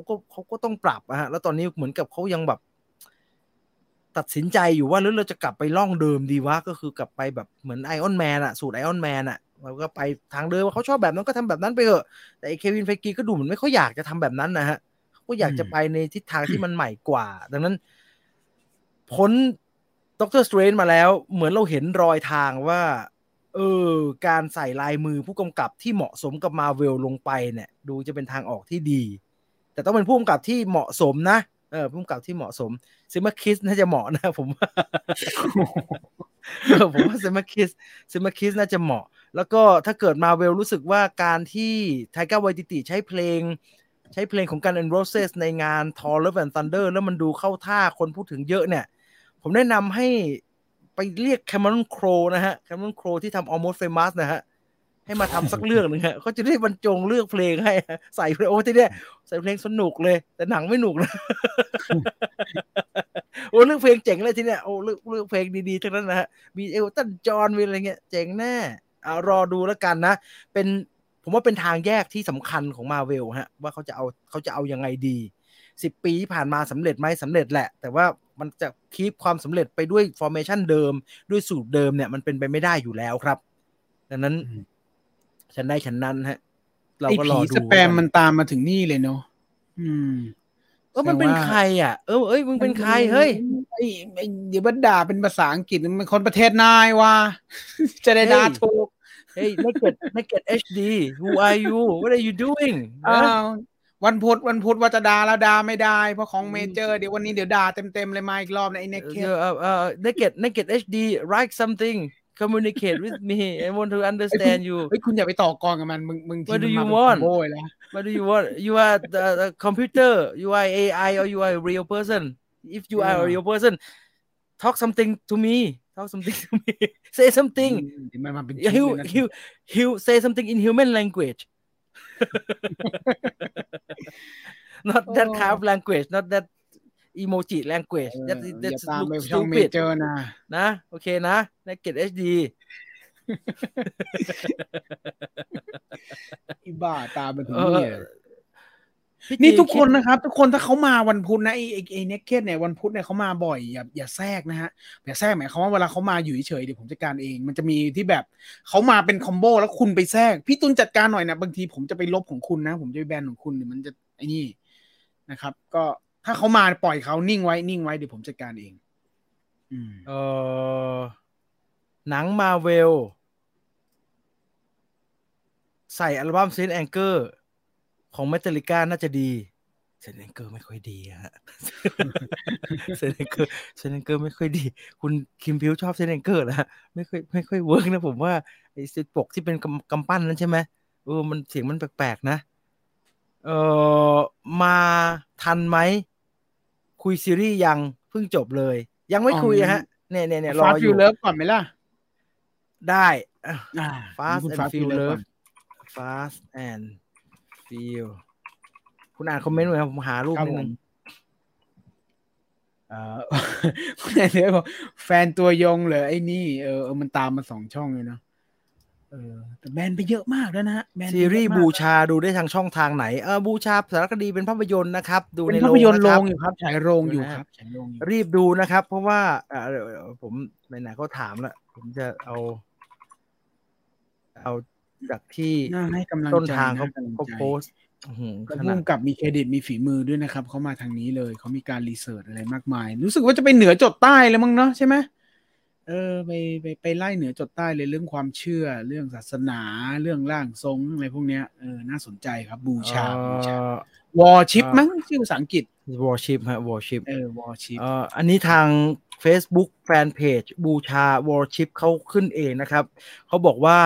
มีหลายท่านสอบถามเข้ามาเกี่ยวกับรอบฉายต่างๆของภาพยนตร์บูชาขอเรียนให้ทราบว่าหากไม่มีใครซื้อตั๋วในรอบนั้นๆโรงก็อาจจะยกเลิกการฉายรอบดังกล่าวขอแนะนำให้ท่านทำการจองตั๋วล่วงหน้าทางเราขออภัยในความไม่สะดวกมาณที่นี้แล้วเขาก็ขึ้นอันนี้ไว้นะครับดังนั้นอยากดูให้รีบดูอยากดูให้จองเลยนะครับเพราะว่าถ้ามันไม่มีคนจองเนี่ยอันนี้ผมรู้ระบบเขาระบบโรงหนังถ้ามันไม่มีการจองตั๋วหรือว่าซื้อตั๋วเนี่ยมันจะฉายไม่ได้ครับเข้าใจความหมายไหมฮะเครื่องที่มันเปิดระบบฉายอ่ะมันจะเปิดไม่ได้ครับมันดังนั้นเขาจะยกเลิกรอบนั้นไปเลยเหมือนกับพี่ต่อเคยได้ตั๋วฟรีจากทางค่ายฮะแล้วก็กำลังจะไปดูแล้วปรากฏว่ารอบนั้นไม่มีใครคนอื่นมาดูเลยอ่ะมีแต่ตั๋วฟรีมันเปิดระบบไม่ได้ฮะเขาก็เลยบอกว่าพี่ซื้อสักใบได้ไหมมันจะได้เปิดระบบได้ดังนั้นมันเกี่ยวกับต้องมีคนซื้อสักคนหนึ่งฮะแต่เดี๋ยวนี้ยังดีนะครับคือมีใบเดียวก็เปิดแล้วนะเมื่อก่อนเนี่ย5 ใบ 6 ใบมันก็ไม่ฉายนะฮะดังนั้นใช่ใครบอกว่าน่าดูไปดูนะฮะไปดูไปดูใครบอกว่าน่าดูไปดูไปดูผมว่าถ้าใครดูผมยังไม่ได้ดูนะฮะถ้าใครดูเอฮิปาซิโกเนี่ยผมว่าไอ้นี่จะไปอีกเบอร์เลยฮะไอ้นี่จะไปอีกเบอร์เลยเหลือวันละรอบแล้วอ่ะวันละรอบช่วงบ่ายช่วงเย็นอะไรอย่างเงี้ยครับยังไงก็ใครบ้านใกล้โอ้โหเดี๋ยวโอ้ธรรมดาเราเข้าเว็บดูรอบใช่ไหมเราจะรูดหลายๆทีว่ามีกี่โลนี้รูดทีเดียวแม่งหมดแล้วอะเมเจอร์รัชโยธินนะครับเมเจอร์รังสิตนะครับโคราชนะครับแล้วก็งามวงวานแครายนะครับจันทบุรีครับเมกะซีนิเพ็กเวสเกตไม่มีครับจบครับถ้าหนังแบบนี้นะฮะผมไม่ได้ว่าเมเจอร์นะแต่ว่าไอ้พึ่งพา SF ไว้ถ้าหนังแบบนี้นะSF จะมีรอบพอสมควรนะแล้วก็ใครอยู่ใกล้เฮาส์มีวันละ3 รอบครับเฮ้ยแต่รัชโยธินเพิ่งได้รัชโยธินนี่มีครบครันไปดูกันแต่มันเล่นไปเอสพนาดมี2 รอบว่ะเยอะสุดเลยอ่ะเจ๋ง2 รอบนี่เยอะแล้วเหรอทำไมแซดจังอะคนอื่นมันอย่างละรอบไงเดี๋ยววันจันทร์ไปดู 11:45อย่างนี้ดีกว่าง่ายเลยมันจะถึงหรือเปล่าวันจันทร์คุณเฮาส์3 ย่านมีเฮาส์3 ย่านโอเคผ่านเฮาส์3 ย่านมีแล้วไม่แพงด้วยกาแฟอร่อยด้วยมันต้องไปซะหน่อยแล้วว่า160เองเห็นไหมมันมีซอยหมูกรอบด้วยดังมากเลยตอนเนี้ยไม่ต้องแล้วครับฟู้ดคอร์ทก็ได้ครับหมูกรอบอะเฮ้ยขนาดนั้นเลยเหรอวะจริงๆไม่ใช่หมูกรอบเฮงซวยที่คุณชอบกินตามฟู้ดคอร์ทเละเทะเลยฮะคุณตูนชอบกินหมูกินทำไมผมเห็นว่าแขวนอยู่ในตู้ผมอยากมึงจะไปสั่งเขาทำไมไอ้ที่ไปกินกับคุณคราวนั้นมันติดแบรนด์ด้วยจำไม่ได้อะติดแบรนด์ที่เราติดกันอะคุณไม่เห็นหน้าคนสับเหรอผมไม่อยากจะเหยียดเคยดูของเมเจอร์ครับกะว่าหนังฉายโฆษณา20 นาทีค่อยซื้อก็ได้ไม่ได้ครับถ้าเกิดไม่มีใครดูเขายกเลิกรอบฉายนะครับเห็นไหมดูแล้วก็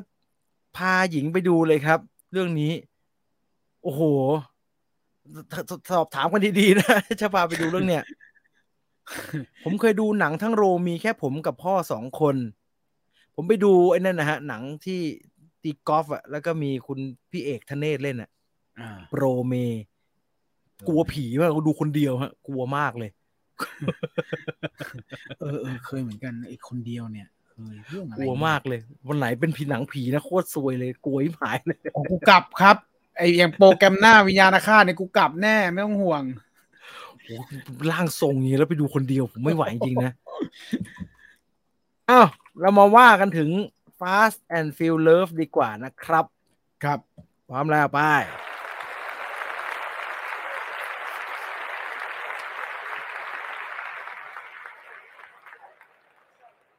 Fast and Furious เป็นหนังที่บางคนได้ดูในโรงภาพยนตร์เรียบร้อยแล้วนะครับแล้วก็บางคนก็เพิ่งจะมาได้ดูตอนที่มันกลายเป็นลงฉายทางสตรีมมิ่งนะครับผมก็เห็นอยู่ฮะว่าหนังเรื่องนี้มันฉายตอนช่วงเวลาไหนตอนมันเข้าโรงปัญหาใหญ่ๆของตอนเข้าโรงเนี่ยไม่รู้เกิดอะไรขึ้นครับทำไม Fast and Furious หนังของคุณเต๋อนวพลผู้กำกับที่ผมเคยเชื่อว่าแค่บอกว่ามีหนังเต๋อเรื่องใหม่เข้าก็น่าจะพอขายได้แล้วมันกลับไม่ค่อยดึงดูดสักเท่าไหร่ครับคนไม่ได้ไม่อยากดูนะครับแต่มันกลับกลายเป็นว่าหนังเรื่องนี้เหมือนเป็นหนังที่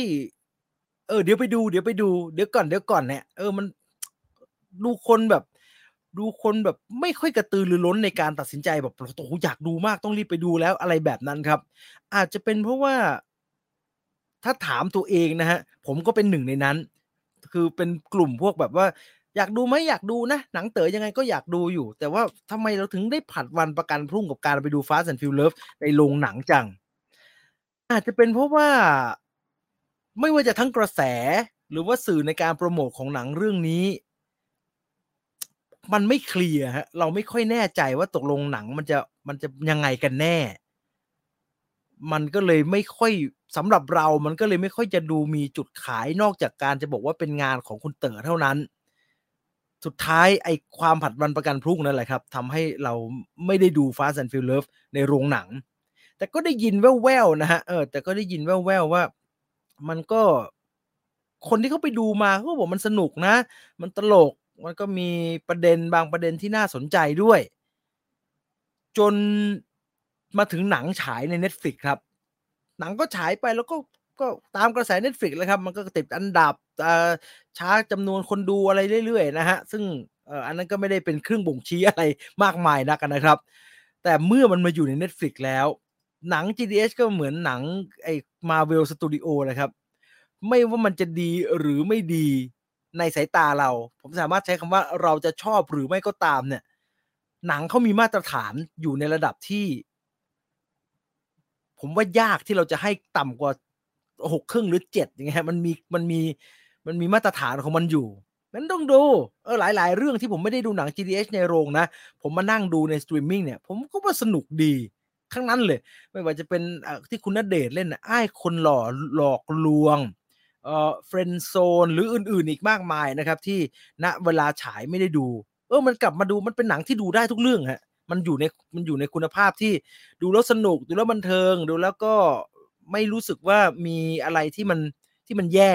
มันจะมีแย่อย่างเดียวก็คือประเด็นนี้ไม่โดนประเด็นนี้ไม่ชอบอะไรแบบนั้นครับ Fast and Furious เรื่องราวที่เขาเล่าเนี่ยเอาจริงๆแล้วสุดท้ายก็ไม่ได้แตกต่างจากตัวอย่างที่เขาฉายให้เราดูนะครับมันก็คือเรื่องนั้นเลยเรื่องของไอ้เกานักเล่น Sport Stacking เรียงถ้วยที่อยากจะยึด Sport Stacking เนี่ยเป็นอาชีพให้ได้กับน้องเจแฟนของเกาที่มาเป็นส่วนหนึ่งในชีวิตแล้วก็พยายามจะเป็นหนึ่งในปัจจัยที่จะผลักดันให้เกาประสบความสำเร็จในการเล่นสแต็กของตัวเองให้ได้ตัวหนังมีความชัดเจนในการพูดเรื่องความสัมพันธ์ครับคนหนึ่งมีฝันอย่างหนึ่งคนหนึ่งมีฝันอีกอย่างหนึ่งแล้วความสัมพันธ์ที่เคย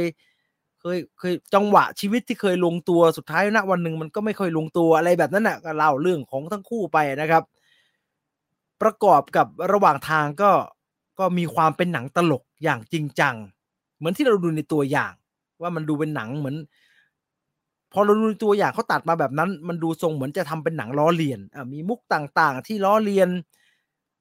หนังเรื่องอื่นล้อเลียนหนังที่เคยฮิตล้อเลียนสิ่งที่เราเคยได้ยินเคยรู้จักแต่พอไปดูในหนังก็มีทุกอย่างอะมีทุกอย่างอย่างที่เรานึกไว้นั่นแหละมันก็มีทั้งช็อตที่เลียนแบบ Parasite มี Dialog ที่เราได้ยินมาจากหนังเรื่องต่างๆมี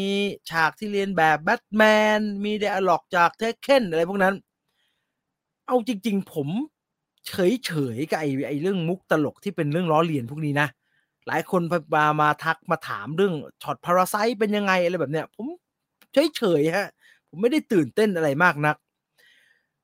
โดยรวมแล้วเนี่ยสำหรับผมนะ Fast and Furious เป็นหนังที่สนุกดีครับสนุกดีสนุกทั้งเรื่องของการดูว่า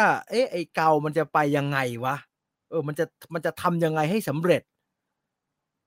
ไม่ว่าจะทั้งเรื่องชีวิตคู่ของมันหรือเรื่องการไอ้แข่ง Stack ของมันเนี่ยมันจะเอายังไงดีแล้วมันก็ตลกครับจังหวะที่จะตลกก็ตลกโดยเฉพาะตัวละคร Metal อะครับผมว่าตลกมากนะครับมันเป็นการออกแบบตัวละครที่ตลกอะแล้วก็ดูมีประโยชน์มันตลกกับจังหวะจากโคนที่โผล่มาในแต่ละครั้งอะมีบางฉากผมขำก๊ากเลยนะครับแล้วก็ถึงกับต้องหยุดไว้อะเพื่อขำก่อนผมว่ามันตลกมากเลยมาดูซ้ำก็ไม่รู้สึกตลกเท่าไรนะครับแต่จังหวะแรกที่เจอเนี่ยรู้สึกจังหวะนี้ตลกจังแต่ผมกลับรู้สึกว่ามันครึ่งๆกลางๆครับมันตลกไหมมันตลกนะมันสนุกน่าติดตามไหมมันสนุกน่าติดตามนะแต่ผมกลับรู้สึกแปลกๆอาจจะเป็นตัวเองไม่ชอบเองนะครับกับความพยายามใส่ส่วนที่มันดูมีเนื้อเรื่องอะครับในตอนท้ายๆใครดูแล้วน่าจะเข้าใจเพราะว่ามันมีพาร์ตที่ดูจริงจังอยู่ครับในตอนท้ายในการพูดถึงเรื่องความสัมพันธ์อย่างจริงจังเอ่อเราก็เราก็เข้าใจนะว่าเขาก็อยากจะให้มันมีอะไรอะว่ามันต้องมีการตอบมันต้องมีการพูดเรื่องความสัมพันธ์มันต้องมีการสะท้อนให้เห็นเรื่องความสัมพันธ์ของทั้งคู่ว่าสุดท้ายแล้วเมื่อมันเป็นแบบนี้มันทำไมมันจึงลงเอยแบบนี้อะไรแบบนั้นน่ะผมว่ามันก็เป็นความตั้งใจที่ดีครับแต่แต่ไม่รู้เป็นอะไรทำไมผมไม่ชอบพาร์ตจริงจังอะพอทีเล่นมันก็ตลกดีนะหรือว่ามันกลายเป็นว่ามันพอมันผสมกันมีทั้งตลกมีทั้งStack มีทั้งตลกแบบหันมาคุยกับกล้องเอาแล้วบทจะจริงจังก็จริงจังเหลือเกินเนี่ยมันก็เลยกลายเป็นส่วนผสมที่ดูขาดๆสำหรับผมอะผมว่ามันดูขาดๆเกินๆไปเสียหน่อยคือไอ้พาร์ตจะจริงจังเนี่ยบทเขาเรียกว่าอะไรเขาเรียกว่าบทจะสอนก็สอนชิบหาย เหมือนราวกับว่าเราดูหนัง How to ทิ้งอยู่อย่างนั้นนะครับแต่ How to ทิ้งมันไม่ได้ทีเล่นทีจริงนะครับมันมาทีจริงแบบจริงๆเลยอะมันมาแบบว่าจริงจังกับการเล่าประเด็นเรื่องความสัมพันธ์อย่างชัดเจนอะแต่พอไอ้ Fast and Furious มันมาทรงตลกบ้างมันมามีจริงจังอยู่ในนั้นด้วยมันดูผสมปนเปนะครับดังนั้นมันจึงย้อนกลับมาที่ตั้งต้นครับว่าผมว่าเราก็เลยไม่แปลกใจครับว่าอ๋อเพราะมันเป็นอย่างงี้นี่เองตอนหนังฉายอะมันคนที่ชอบหรือว่าคนที่เขาเชียร์หรือว่าการจะบอกว่ามันจะเป็นแบบไหนเนี่ยมันถึงไม่ค่อยชัดเจนเท่าไรไอ้คั้นคนจะเชียร์ว่าไปดูสิตลกมากก็ไม่ใช่เสียทีเดียวไปดูสิเป็นทางใหม่เหมือนโฆษณาของคุณเต๋อที่มันตลก มันก็ไม่ได้ตลกขนาดนั้น มันก็มีพาร์ตที่เป็น drama พอสมควรอยู่ หรือจะมาพูดเรื่องแบบมันสอน มันเป็นเรื่องแบบdrama จริงจังชีวิตคู่มันก็ไม่ใช่ขนาดนั้นอีกผมว่ามันคงปัญหามันคงอยู่ตรงที่ส่วนผสมมันหลายอย่างเกินไปนั่นแหละครับหลายอย่างไม่ได้ไม่ดีครับแต่มันทำให้ผมว่าทำให้สำหรับ Fast and Furious มันทำให้มันไม่มันกลายเป็นหนังที่ไม่ชัด เมื่อมันต้องเป็นหนัง commercial นะครับเมื่อมันต้องเป็นหนังที่ต้องขายแบบขายๆอะมันก็เลยไม่ชัดเจนแบบชัดๆนะครับว่ามันจะเป็นหนังที่คนปัจจุบันเนาะเวลาจะดูเนี่ยก่อนไปดูเขาต้องรู้เลยครับว่าเราจะได้อะไรแบบไหนอะ Fast and Furious ไม่สามารถบอกแบบนั้นก่อนไปดูได้ครับมันไม่สามารถระบุได้อย่างชัดเจนว่ามันให้อะไรกับเราขนาดไหนได้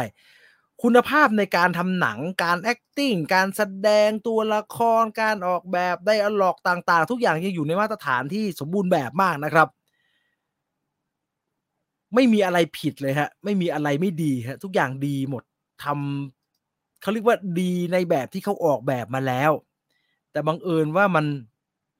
อาจจะไม่โดน มันอาจจะไม่โดนแล้วมันไม่ชัดเจนเพียงพอครับสำหรับผมเนี่ยผมไม่ได้ไม่ชอบผมก็ว่าสนุกดีแต่นี่อาจจะเป็นงานของคุณเต๋อนวพลที่ชอบน้อยที่สุดมั้งครับ ไม่ได้ไม่ชอบนะฮะย้ำว่าไม่ได้ไม่ชอบเพราะทุกตัวละครก็น่าสนใจดีเรื่องที่เล่าอยู่ก็สนุกดีครับแต่ดูจบแล้วมันไม่ค่อยเหลืออะไรในหัวเท่าไหร่ครับผิดกับงานก่อนหน้านี้ของคุณเต๋อหลายๆเรื่องแล้วเอาเฉพาะที่มาอยู่กับ GDH เนาะพวกฟรีแลนซ์อะไรพวกเนี้ยนะฮะหลังจากดูจบแล้วมันเหลืออะไรต่อมีอะไรให้มาคิดต่อเต็มไปหมดเลยครับในขณะที่ Fast and Furious มันก็มีประเด็นของมันนะเอาจริงๆประเด็นมันก็โดนเราไม่น้อยนะแต่มันกลับไม่ค่อยเหลือตะกอนอะไรให้เราไปคิดต่อเท่าไหร่ฮะผมว่าพอเป็นแบบนั้นแล้วหนักนะเพราะว่าก่อนหน้านี้อย่าว่าแต่งานอะไรพวกฟรีแลนซ์หรือว่า How to ทิ้งเลยครับลำพังไอ้หนังสั้น My Marathon ที่แกทำให้พี่เบิร์ดเนี่ยมันยังเหลืออะไรให้เรามาคิดต่อได้เลยฮะแต่เรื่องนี้กลับไม่เป็นแบบนั้นดังนั้นแล้วไม่แย่สรุปแล้วไม่แย่แต่ไม่ได้ชอบถึงที่สุดดังนั้นงานล่าสุดของคุณเต๋อนวพล Fast and Furious เร็วโหดเหมือนโกรธเธอหนังที่มีทั้งทีเล่นมีทั้งทีจริงจนคนดูงงไปหมดนะว่าผู้กำกับจะเอายังไงกันแน่ผมว่าเราสามารถให้ได้สัก 6.5 เต็ม 10ก็แล้วกันครับ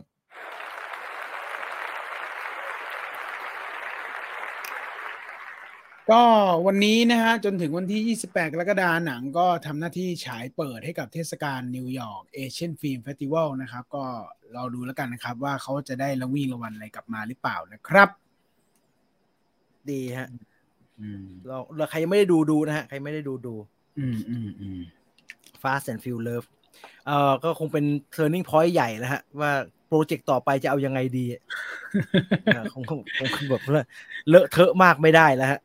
ต้องโฟกัสหน่อยว่าว่าเราจะคือไม่ใช่ว่าคิดอะไรออกมาก็ทำได้ฮะพูดตรงๆแต่อีกอย่างหนึ่งใครตอบผมได้ตอบผมทีนะฮะว่าไอ้พระเอกมันเอาตังค์ที่ไหนมาใช้ระหว่างเรื่องดูมันมีเงินใช้จังมันจำไม่ได้ว่าไม่ดูนานแล้วมันมีการแข่งระหว่างทางไม่ใช่เหรอแล้วมันก็มีสอนด้วยมันมีสอนตลอดสอนมันไม่น่าผ่อนบ้านหลังนี้ได้นะแล้วมันไม่น่ามีเงินจ้าผ่อนบ้านหลังไม่บ้านหลังมันคนละครึ่งกับนางเอกใช่ไหมนางเอกมีเงินแต่บ้าน6 ล้านนะเฮ้ยมันมีอธิบายอยู่นี่มันมีอธิบายอยู่ว่าคนละครึ่งนางเอกเนี่ยมีเงินเดือนแต่ว่าไอ้เกาเนี่ยไปเอาจากแม่หรืออะไรสักอย่างนี่แหละไปซึ่งมันไปกว่านั้นอีกเพราะมันจ้างเมทัลมันเป็นแม่บ้านด้วยมันจ้างคนรถอีกซึ่งไอ้ตรงนั้นมาสอนภาษาอีกใช่ซึ่งไอ้ตรงนั้นผมก็ติดผมก็ติดเนี่ยตอนนั้นแต่แบบรู้สึกว่าหนังแม่งเซอร์เรียลแล้วอยากจะเล่าแบบนี้ช่างแม่งแล้วอะไรอย่างเงี้ยแต่ติดตอนต้นแหละชิมเอาตังค์ที่ไหนแย่วะแม่ขายของอยู่ข้างล่างอะไรอย่างเงี้ยแต่ว่าเอาจริงๆแต่มุดถ้าว่าเราแบบคิดแบบเข้าข้างนะคิดแบบเข้าข้างร้านแบบนั้นรวยนะเว้ยใช่ไหมร้านแบบนั้นรวยนะร้านแบบแม่แต่เพื่อนผมมันก็ไม่มันดูแปลกแต่สงสัยไหมสงสัยแบบโหมึงย้ายจากตรงนี้เพื่อไปเล่นสแตรกแล้วบ้านนี้คนครึ่งประมาณ5-6 ล้านอะไรอย่างเงี้ยไอเงินจากการแข่งขันน่ะมันพูดตั้งแต่ต้นเรื่องแล้วไม่ใช่เหรอฮะว่ามันไม่ได้อะไรเท่าไหร่แต่เห็นมันมีระหว่างทางสอนอยู่นี่นอกมาต้องไอสอนนั่งโรงเรียนนั้นก็ไม่มีลูกศิษย์เลยนะใช่ไหมมันก็ไม่มีลูกศิษย์เลยนะมันเหมือนมีบางซีนน่ะที่เขาพยายามจะอธิบายอยู่ว่าเอาจากไหนสักอย่างคือมันให้ใช้ให้ป่ะใช่ป่ะเดี๋ยวใช้ให้ทีหลังคือมันสักอย่างคือมันพูดชัดเจนว่าถ้ามันได้อันเนี้ยที่มันแข่งออนไลน์เนี่ยมันจะได้เงินเยอะเพราะมันจะได้เป็นพรีเซนเตอร์มันจะได้ไปทัวร์ที่อเมริกาอะไรอย่างเงี้ยแต่มันเป็นปลายทางมันถึงจะได้แต่ว่าระหว่างนี้มันจะให้ผู้หญิงช่วยผ่อนบ้านแล้วมันจะเหมือนนี่มันใช้แล้วผู้หญิงก็ไม่ได้งานดีไม่ใช่เหรอเนี่ยคุณภูผาบอกว่าชนะสถิติโลกไปครั้งหนึ่งก่อนหน้านั้นเหรอใช่ไหมเงินจากการแข่งมันมีจังหวะอธิบายอยู่เว้ยเหมือนนางเอกออกครึ่งนึงแล้วเดี๋ยวมันไอเกาเนี่ยมันมีเงินอะไรสักอย่างไม่รู้มาแล้วบอกว่าเดี๋ยวไม่แต่มันพูดไออันจังหวะนั้นน่ะมันบอกว่ามันจะใช้เงินแม่มันใช่ไหมแล้วมันก็บอกว่ามันชนะมันจะมาใช้ให้ซึ่งเขาเป็นแชมป์โลกอยู่ตอนเด็กอเมริกากลัวบอกแม่ในรถหรือเปล่าครับ ไม่แน่ใจผมจำไม่ได้ผมดูนานแล้วผมดูวันแรกด้วยซ้ำผมติดอันเนี้ยแต่มันคงเป็นแบบไม่ได้โฟกัสจะจริงจังเรื่องนี้มั้งก็คือพอยต์ก็คือคนละครึ่งคนละครึ่งใช่ไหมมันก็โอ้โหแต่ผ่อนหนักมากนะฮะบ้านหลัง6 ล้านนี่เดือนหลายหมื่นนะครับหรือหลายหมื่นนะครับ5-6 หมื่นอ่ะแล้วน้องเจนี่ก็ไม่น่าไหวนะฮะเอาดูตามสภาพครับถ้าไม่เห็นเธอไปทำงานเลยฮะนึกออกไหมเห็นเธอไปทำงานเลยไม่รู้ทำอะไรอ่ะแบบนักบัญชีก็งงฮะเพราะว่าตอนอยู่โรงเรียนก็ดูไม่เก่งเท่าไหร่แต่ว่าเขาคงไม่ได้ให้รายละเอียดอันนี้นะเขาบอกว่าเขาตั้งใจจะให้มันประหลาดอยู่แล้วตั้งแต่บ้านที่มันมาอยู่แล้วล่ะเหมือนมันซื้อบ้านตัวอย่างใช่ไหมใช่ไหมมันซื้อบ้านตัวอย่างใช่ไหมเพราะว่าบ้านมันแบบเชลโล่ยังวางอยู่เลยอ่ะมันเขาคงตั้งใจเพราะว่าคุณเต๋อเขาเป็นคนดีเทลอ่ะเขาคงตั้งใจแต่ว่าไม่อธิบายเท่านั้นอ่ะเขาจะใส่อันนี้ไปบ้านมันดูแพงฮะดูเราแบบมึงผ่อนไหวเนี่ยกูไม่ไหวเลย6 ล้านใช่ไหม6 ล้านฮะ6 ล้าน36อย่างต่ำก็36,000-40,000นะเดือนละ40,000ประมาณ4-5 หมื่นนะครับต่อเดือนอ่ะต่ำๆนะมันจะไปเอามันจะหาที่ไหนไหวล่ะเงินจากการแข่งขันแต่ละครั้งหรือเปล่าคุณว่าแข่งสแต็กนี่เงินรางวัลสูงมากเลย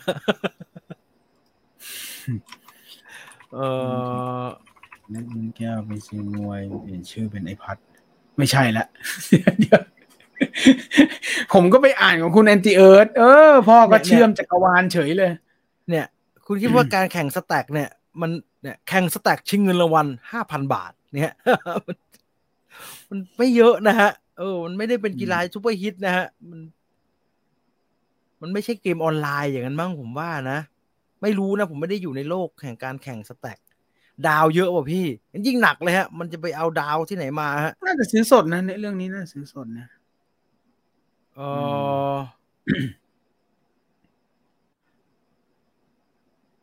คุณทอมนี่รู้สึกติดกับประเด็นนี้ฮะคุณต้อมหนังมันถีบคนดูที่ไม่เก่งอังกฤษทิ้ง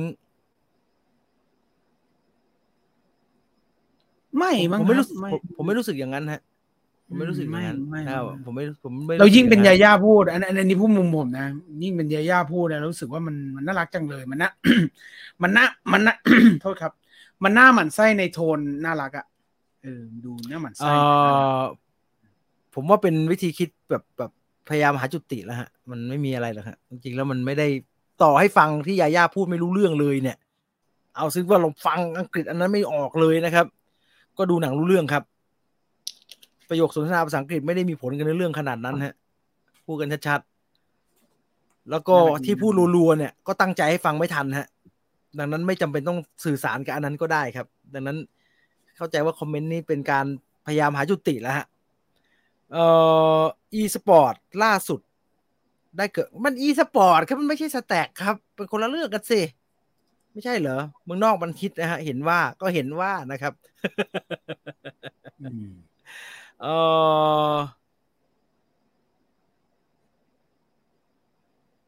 ไม่เก่งอังกฤษแต่เราขำกากกว่าเราเกาะซับจ้ะเกาะซับยืม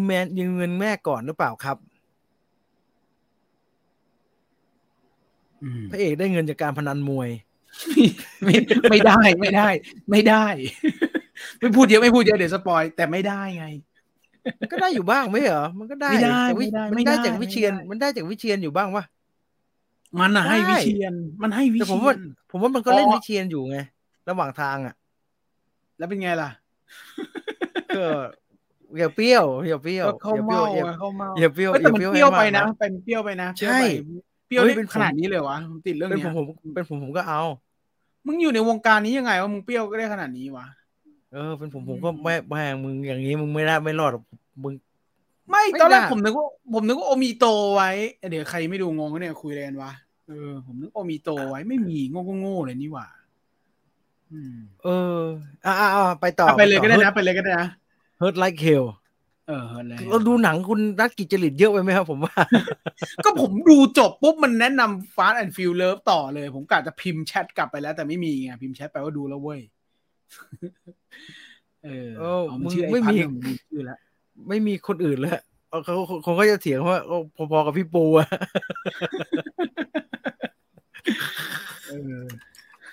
แต่ผมชอบพี่ปูมากนะฮะเรื่องเนี้ยผมรู้สึกว่าตอนที่แกบอกว่ามาเนี่ยผมรู้สึกว่าโอ้นะดูดีมากเลยที่แกคุยกับนักมวยที่แกกลับใช่ป่ะที่แกกลับลำเนี่ยที่แกมาที่เหมือนมีด้านขาวกับด้านดำอ่ะที่นักมวยมันพูดอะไรบางอย่างที่ตอนแรกมันเขาไม่ได้ให้เราได้ยินแดร์หรอกนะฮะเราก็เห็นหน้าตรงแกผมชอบดีไซน์ช็อตนั้นมากเลยแล้วแกเล่นดีแกเล่นดีแก้มเกิ้มสั่นใช่เรากำลังพูดถึงหนังเรียกว่าเป็นมินิซีรีส์นะฮะมินิซีรีส์ที่กำลังมินิเลยมินิก็อย่างนี้แหละ4 ตอน 5 ตอนเนี่ยถูกต้องแล้วไม่8เหรอไม่8ไม่มินิสิ8ก็เต็มแล้วทำไมตอน Marvel ก็แบนออฟบาร์เทอร์มันบอกมินิซีรีส์6 ตอน 7 ตอนแล้วนี่4 ตอนนะ4 ตอน Hurt Like Hell นะครับเจ็บเจียนตายทาง Netflix ครับ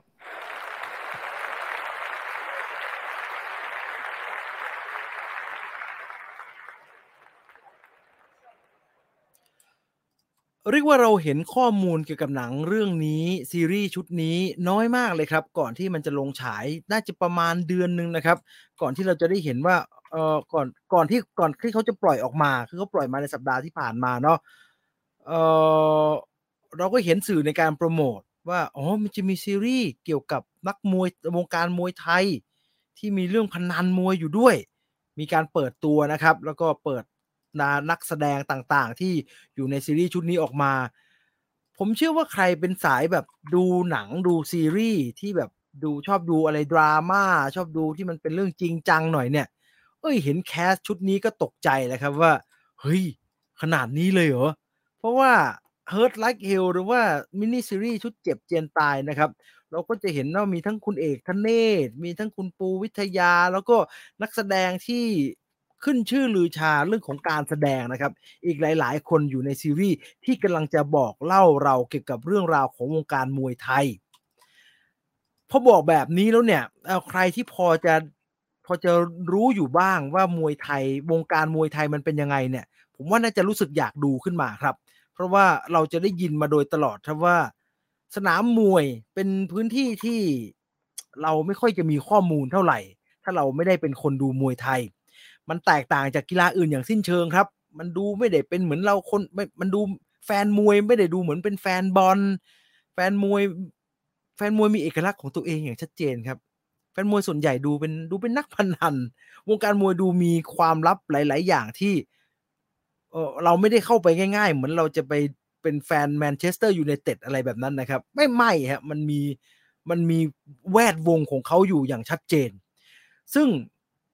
เรื่องของวงการมวยไทยเนี่ยที่มันคาบเกี่ยวกับเรื่องพนันมีเรื่องล้มมวยมีเรื่องดำมืดต่างๆเนี่ยจริงๆในวงการหนังไทยเองก็เคยเข้าไปแตะอยู่บ้างฮะในหลายๆครั้งแล้วเราก็รู้สึกว่าทุกครั้งที่มันมีฉากมวยไทยปรากฏในหนังไทยเนี่ยมันก็สนุกมากเลยนะโดยเฉพาะตอนเราดูเรื่องชัยยาครับชัยยาเป็นมวยเป็นหนังที่เกี่ยวกับมวยชัยยาก็จริงแต่ว่ารายละเอียดของหนังเนี่ยส่วนมากก็จะพูดถึงเกี่ยวกับวงการมวยไทยเรื่องพนันเรื่องมาเฟียแต่ตอนดูชัยยาเนี่ย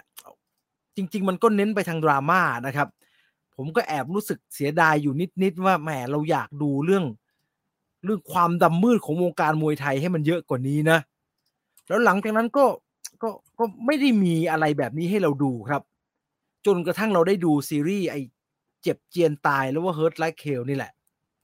แต่ยอมรับครับว่าก่อนที่เราจะได้ดูไอ้เจ็บเจียนตายเนี่ยด้วยความที่ตัวซีรีส์โปรโมทแบบชัดเจนนะครับว่าเราจะมาแบบว่าฉีกความจริงเราจะมาดูเรื่องราวอันดำมืดของวงการมวยไทยเนี่ยผมพูดแบบไม่เกรงใจนะว่าผมเองก็ไม่ได้ไว้ใจเท่าไหร่ฮะว่าเราจะได้รับสิ่งที่เขาโปรโมทอย่างเต็มเม็ดเต็มหน่วยเพราะว่าอะไรเพราะว่าก่อนหน้านี้ Netflix เองก็เคยมีซีรีส์มีภาพยนตร์เป็นซีรีส์เหมือนกันมั้งเป็นซีรีส์ขนาดสั้นเหมือนกันที่บอกกับเราแบบนี้เหมือนกันฮะว่าแบบตีแผ่ด้านมืดของสังคมผมไม่บอกว่าเรื่องไหนแล้วกันนะฮะเดากันเอาเองนะครับซึ่งไม่ต้องเดามากนะฮะน่าจะรู้ดีว่าพอดูจบแล้วเนี่ยมันไม่ได้ตีได้แผ่อะไรมากมายนะฮะมันก็ดูแบบแหมไม่ได้ขนาดที่เขาโม้เอาไว้ว่าเขาจะเล่าให้เราฟังว่ะดังนั้นต่อให้มันเป็นคนละโปรดักชันกันต่อให้มันเป็นคนละฝั่งคนละเรื่องกันอย่างสิ้นเชิงเนี่ยเอาเป็นว่ามันส่งผลสำหรับผมมันส่งผลถึงกันฮะมันทำให้เรารู้สึกว่าอยากดูไหมอยากดูนะแต่ก็ไม่ได้ไม่ได้ไม่ได้มั่นใจเท่าไหร่ว่าเราจะได้เห็นสิ่งที่เขาอยากจะบอกเราว่าอยากจะตีแผ่ขนาดนั้นหรือเปล่าอะแต่พอมาดูคำถามแรกที่เกิดขึ้นไม่ใช่เฉพาะจากตัวผมเองที่ดูสื่อในการโปรโมตนะครับหลายคนก็มาถามเต็มเลยครับว่าเอ่อมันเป็นหนังหรือมันเป็น mockumentary หรือมันเป็น documentary หรือมันเป็นอะไรกันแน่เนี่ยไอ้เจ็บเจียนตายเนี่ยเพราะว่าตัวอย่างที่ปล่อยออกมาเนี่ยนอกจากเส้นเรื่องที่เราเห็นตัวละครที่มีนักแสดงเล่นนะครับเราจะเห็นว่ามันมีสัมภาษณ์ตัวจริงอยู่ด้วยครับมีคุณเขาทรายเนาะมีคุณสมจิตจงจอหอมีโปรโมเตอร์มวยมีกรรมการมีนักมวยอดีตมวยเด็กมีตักเยอะแยะไปหมดครับเป็นตัวจริงมาเหมือนกับมาสัมภาษณ์เหตุการณ์ที่เกิดขึ้นในเรื่องมันก็มันยังไงเขาทำอะไรเหรอพอมาดูถึงได้เข้าใจครับว่าอ๋อเจ็บเจียนตาย Hurt Like Hell เป็นซีรีส์ฮะเป็น fictional เลยฮะเป็นแสดงกันนี่แหละเป็นซีรีส์คนแสดงปกตินี่แหละเพียงแต่ว่าระหว่างที่ซีรีส์มีเรื่องราวของมันกำลังดำเนินไปเนี่ยด้วยความที่ Third Like Hell เขาโปรโมตตั้งแต่ต้นครับว่ามัน based on true story มันมีการเอาเรื่องราวจากเรื่องจริงอ่ะเอามาทำซีรีส์ชุดนี้เขาก็เลยระหว่างทางเขาก็เลยให้คนจริงฮะมาเล่าเรื่องที่มันสอดคล้องกับเรื่องที่เล่าอยู่ไปด้วยผมว่าวิธีการนำเสนออันนี้น่าสนใจมากครับเพราะว่ามันทำให้สิ่งที่เราดูอยู่บนจอเนี่ยไอ้เรื่องที่กำลังดำเนินอยู่เนี่ยมันดูจริงขึ้นมาอีกเบอร์หนึ่งคือระหว่างที่มีการพูดถึงสัญลักษณ์มือภาษามือในสนามมวยที่ใช้ในการต่อราคาต่อรอง50,000ลอง2 1แดงน้ำเงินต่อรองอะไรแบบเนี้ยมันก็มีตัวจริงครับที่เป็นเซียนมวยจริงๆหรือว่าเป็นโปรโมเตอร์มวยเนี่ยมาเล่าให้กับเราฟังผมว่ามันคล้ายๆกับว่าเราจะได้ยินบ่อยๆครับไม่ว่าจะซีรีส์หนังหรือว่านิยายที่เขาเอาเรื่องจริงหรือว่าแวดวงที่มันเป็นของจริงเนี่ยเอามาเขียนเป็นเรื่องว่าคนที่เขาทำงานคอนเทนต์พวกนี้เนี่ยก่อนจะทำยังไงเขาต้องรีเสิร์ชฮะเขาต้องรีเสิร์ชของจริงแล้ววิธีการรีเสิร์ชวิธีการหนึ่งก็คือการไปสัมภาษณ์ตัวจริงเพื่อจะเอาข้อมูลจริงๆเหล่านั้นน่ะเอามาใช้งานในซีรีส์เพื่อให้ซีรีส์มันดูสมจริงสมจัง Hurt Like Hell ก็คือคงต้องรีเสิร์ชก่อนอย่างหนักครับว่าวงการมวยจริงๆมันเป็นยังไงวิธีการรีเสิร์ชของพวกเขาก็คือการสัมภาษณ์คนตัวจริงเหล่านี้ครับแต่ว่าเขาไม่ได้เก็บเอาไปเป็นข้อมูลอย่างเดียวเขาเอาสัมภาษณ์เหล่านั้นมาใช้ในเรื่องด้วยซึ่งผมว่าเป็นทางเลือกที่ดีมากๆแล้วมันทำให้ซีรีส์ชุดนี้ดูน่าสนใจขึ้นไปอีกระดับหนึ่งผมไม่สปอยนะครับใครยังไม่ได้ดูไปดูเองเพราะมันแค่4 ตอนเองผมบอกตั้งแต่ต้นว่าผมสนใจไอ้แวดวงความด้านเนกาทีฟของวงการมวยไทยเนี่ยมันดูมีแง่มุมน่าสนใจดี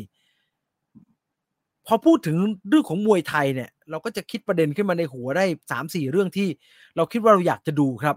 เราอยากรู้เรื่องแน่นอนเรื่องพนันมวยเรื่องเซียนที่อยู่ในสนามนักมวยล้มมวยเรื่องของกรรมการเรื่องของมวยเด็กเรื่องของความโหดและประเด็นอื่นๆอีกมากมายซึ่งต้องบอกว่า Hurt Like Hell เขาก็เก็บมาได้ค่อนข้างจะครบถ้วนครับแต่ความรู้สึกในขณะที่ดู Hurt Like Hell เนี่ยสำหรับผมนะฮะคนอื่นยังไงไม่รู้นะ สำหรับผมเนี่ยมันแบ่งเป็น2ฝั่งเลยครับคือตอนดู Hurt Like Hell ตอนที่1กับตอนที่2เนี่ยโดยเฉพาะตอนที่1เนี่ยโอ้โฮผมรู้สึกพีกกับซีรีส์ชุดนี้มากเลยอะซีดเลยครับแบบขนาดนี้เลยเหรอวะเนี่ยในคำว่าขนาดนี้เนี่ยมันก็คือทั้งฝั่งของความจริงจังในเรื่องที่เขาเล่าอยู่นะครับว่ามันต้องอย่างงี้ดิถ้ามึงจะโพรโมตว่าจะตีแผ่นะมันต้องแบบนี้ไม่ใช่มาก๊อกๆแก๊กๆไม่ใช่มาแบบแผ่ไม่แผ่จริงแบบนั้นนี่ของจริงดูแล้วมันได้แบบนั้นจริงๆครับได้สิ่งที่เราอยากได้จริงๆพร้อมกันกับเนื้อเรื่องที่น่าสนใจเนื้อเรื่องที่น่าสนใจเมื่อตัวเรื่องเนี่ยมันจับที่ตัวละครซึ่งเป็นเซียนมวยแล้วก็มันก็มีเหตุการณ์เกิดขึ้นเยอะมากภายในซีรีส์แค่ตอนเดียวครับหลังจากจบตอน1ไปเนี่ยผมยังไม่ได้ดูตอน2ทันทีนะครับผมงงๆครับว่าเอ๊ะแล้วมันจะยังไงต่อวะปรากฏว่าเขามีวิธีการในการเล่าที่ที่ไม่ได้เดินตามไทม์ไลน์ปกตินะครับเขาก็มีซึ่งมันก็ทำให้เรื่องมันน่าสนใจไปอีกระดับนะครับมันก็เล่าจากมุมอื่นเล่าจากมีเหตุการณ์เดิมเกิดขึ้นแต่ว่ามันเป็นอีกมุมหนึ่งอะไรแบบเนี้ยแล้วก็ค่อยๆคลี่คลายหลายๆอย่างที่ที่เป็นเหตุการณ์ที่เกิดขึ้นในเรื่องนะครับโดยรวมแล้วเนี่ยสำหรับผมว่าซีรีส์ทั้งหมดแบ่งเป็น4ตอนผมรู้สึกว่า1กับ2เนี่ยอื้อฮือเข้มข้นเร้าใจมากครับเข้มข้นเร้าใจมากดูแล้วแบบโอ้โฮไม่อยากจะให้สัก9เต็ม10แต่มาช่วงพอมาเปิดตอนที่3นะครับผมกลับรู้สึกว่ามันเอ๊ะทำไมบีตมันแปลกๆไปวะจากจังหวะจากโคนที่เคยเล่ามาตั้งแต่ตอนที่1นะครับว่ามันโอ้โฮมันประทับมันแบบโป๊ะโพะโป๊ะโพะโพะพะโพะพะมากเนี่ยพอมาถึงตอนที่3มันเริ่มเปลี่ยนเกียร์เว้ยแล้วมันเหมือนไปทางอื่นแล้วมันก็ช้าลงมันก็มันก็ปล่อยให้มีดนตรีประกอบกับภาพให้เราดูแมตช์มวยเปล่าๆเรื่องก็เดินน้อยลงเรื่อยๆผมกลับรู้สึกว่าพอมาถึงตอนที่3เนี่ยดูเหมือนเรื่องมันเดินน้อยๆยังไงเจ้ากลครับคือเขามีเรื่องต้องบอกว่าเอางี้เขามีเรื่องทีเด็ดที่เขาจะเล่าอยู่ในตอนที่3กับตอนที่4แต่เรื่องทีเด็ดที่เขาจะเล่าเนี่ยมันก็เรื่องมันก็น้อยมากนะครับมันก็มีแค่นั้นจริงๆอะดังนั้นกว่าเขาจะปูมาแล้วเขาก็ใช้วิธีการเล่าแบบสลับเวลาสลับไปสลับมาอื้อฮือต้องเรียกว่าสลับไปสลับมาจนเกือบเอาไม่อยู่เหมือนกันครับสำหรับผมนะครับโดยเฉพาะในตอนที่3ช่วงปลายๆจนถึงตอนที่4เออยอมรับว่าสำหรับผมกราฟผมตกลงนิดหน่อยครับในตอนที่3ช่วงปลายๆไปต่อตอนที่4โดยเฉพาะตอนสุดท้ายอะเออ Hurt Like Hell ตอนที่4สำหรับผมรู้สึกว่าผมว่ามันเศษๆไปหน่อยว่ะความพยายามในการเอาเรื่องเก่ากลับมาสรุปเล่าเรื่องหลายๆเรื่องไปพร้อมกันแล้วให้มาถึงบทสรุปที่มีการคลี่คลายในจังหวะที่ใกล้เคียงกันดูเป็นความพยายามที่ดีครับแต่มันคงเปิดไว้ดีมากอะในตอนที่1มันคงเปิดไว้ตื่นเต้นเร้าใจมากอะเราก็เลยรู้สึกว่าแหมเสียดายเนาะมันเปลี่ยนทางในตอนที่3กับตอนที่4มันไปอีกแบบหนึ่งมันไปในแบบที่มันไม่โป๊ะป๊ะเหมือนตอนที่1ตอนที่2เนาะเสียดายไม่ผิดแต่เขาเลือกอยากจะเป็นแบบนั้นครับเขาเลือกอยากจะเป็นแบบนั้นเข้าใจว่ามันเป็นเพราะว่าตอนตอนท้ายอะประเด็นที่สประผมแบ่งเป็น2ประเด็นที่เขาเล่านะครับประเด็นที่2ที่เขากำลังเล่าเนี่ยมันเป็นเรื่องแบบ emotional มากๆนะครับมันเป็นเรื่องทางอารมณ์มากอะเขาก็เลยเลือกว่างั้นเราขยี้เป็นแบบทางอารมณ์แล้วกันมันก็เลยทำให้บีตที่มันเกิดจากความมันทำให้จังหวะจากโคนที่เกิดจากความคาดหวังหลังจากดูตอน1จบไปแล้วเนี่ยมันนำมาซึ่งความรู้สึกว่า เสียดายเสียดายสุดท้ายโดยภาพรวมแล้วนะฮะ Hurt Like Kill ถือว่าเป็นซีรีส์คอนเทนต์ไทยที่ผมต้องบอกว่าน่ายกย่องครับน่ายกย่องคิดว่าเป็นเรื่องดีฮะที่สุดท้ายแล้วณวันนี้มันมีสตรีมมิ่งครับเพราะว่าถ้าไม่มีสตรีมมิ่งก็คงไม่มีช่องไหนหน้าไหนกล้าให้ใครทำซีรีส์แบบนี้ฉายในโทรทัศน์นะฮะเราคงไม่ได้มีโอกาสว่ามีคนอยากทำเรื่องแบบนี้แล้วจะได้ทำอ่ะสุดท้ายมันอาจจะยังไม่สมบูรณ์แบบผมพูดแบบนี้ดีกว่าสุดท้ายแล้ว Hurt Like Hell อาจจะยังไม่สมบูรณ์แบบโอ้โหโพะพะ 100% นี่คือเจ๋งมากๆดีทุกเม็ดเสร็จแบบมันสมบูรณ์ทุกอย่างนั้นนะฮะอาจจะยังไม่ได้เป็นแบบนั้นแต่ถ้ามองมันในฝั่งว่ามันเป็นคอนเทนต์แบบออริจินอล Netflix คอนเทนต์ไทยเนี่ยมันเป็นการเริ่มต้นที่ดีมากครับมันเป็นการเริ่มต้นที่ดีมากเราอยากรู้เลยว่าสตูดิโอนี้จะทำอะไรต่อย้ำครับว่าถึงแม้มันจะไม่สมบูรณ์แบบแต่เราเห็นชัดมากว่าคนทำตั้งใจมากตั้งใจทั้งด้านโปรดักชันงานทางด้านภาพที่ออกมาตั้งใจทั้งเรื่องที่จะเล่ารู้เลยว่าคิดมาอย่างละเอียดละออแล้วตัดสินใจอีกเอาวะฉันเล่าแบบนี้ละกันแล้วก็เล่ามันออกมาอย่างมั่นใจครับ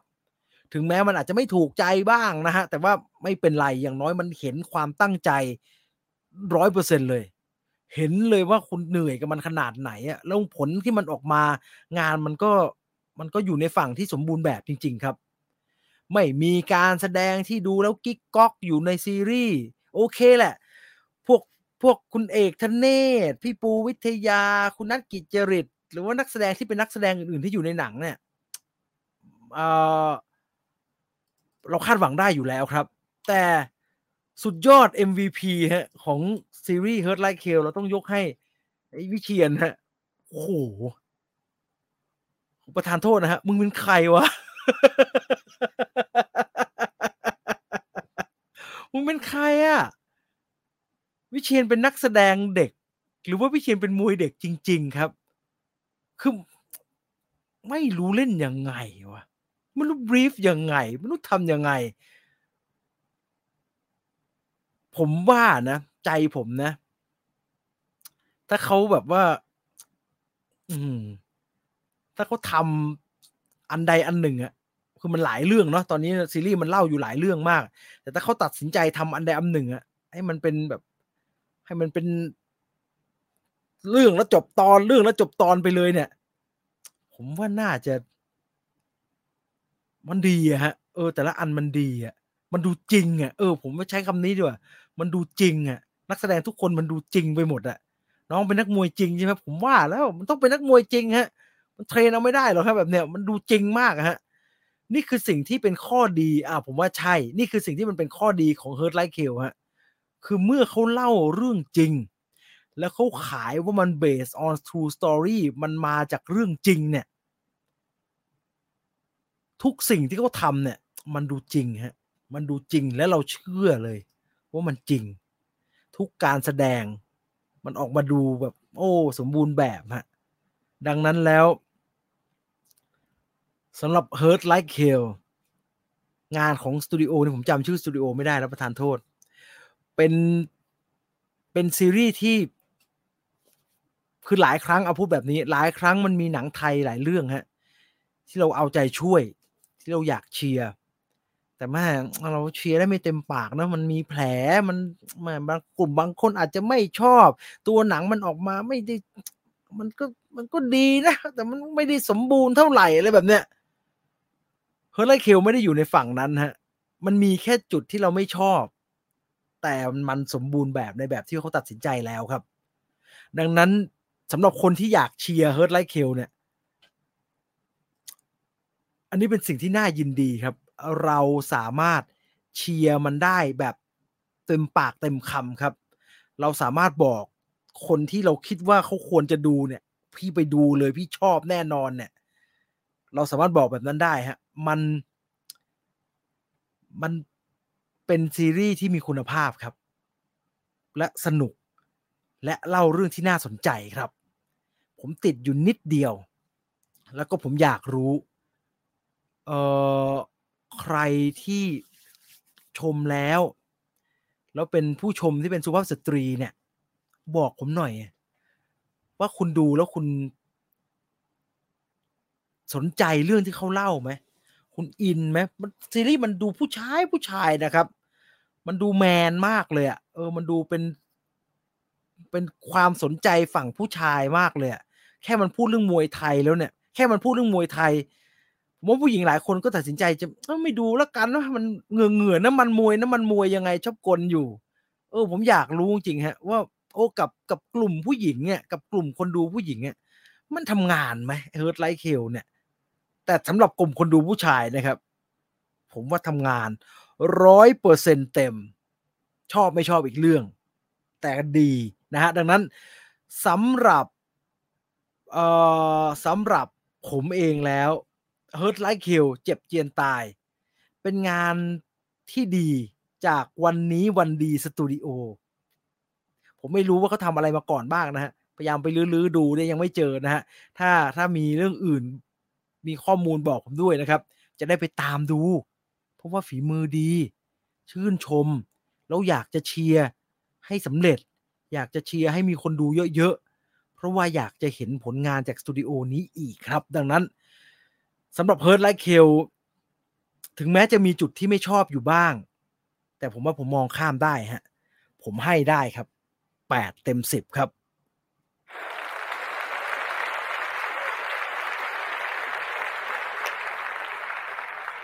ชอบน่าให้กำลังใจน้องวิเชียรน่ะคือทุกคนเขาอเวนเจอร์หมดเลยพี่ปีเตอร์นพชัยอย่างเงี้ยโอ้โหแต่พอมาเห็นการแสดงของน้องวิเชียรเนี่ยแหมคือนักมวยแน่นอนอยู่แล้วคือเอาจริงๆพูดตรงๆคือเสียงยังไม่แตกเลยเห็นไหมแต่ว่าดูกล้ามเขาดิรูปอันนี้นะรูปไปไหนนะ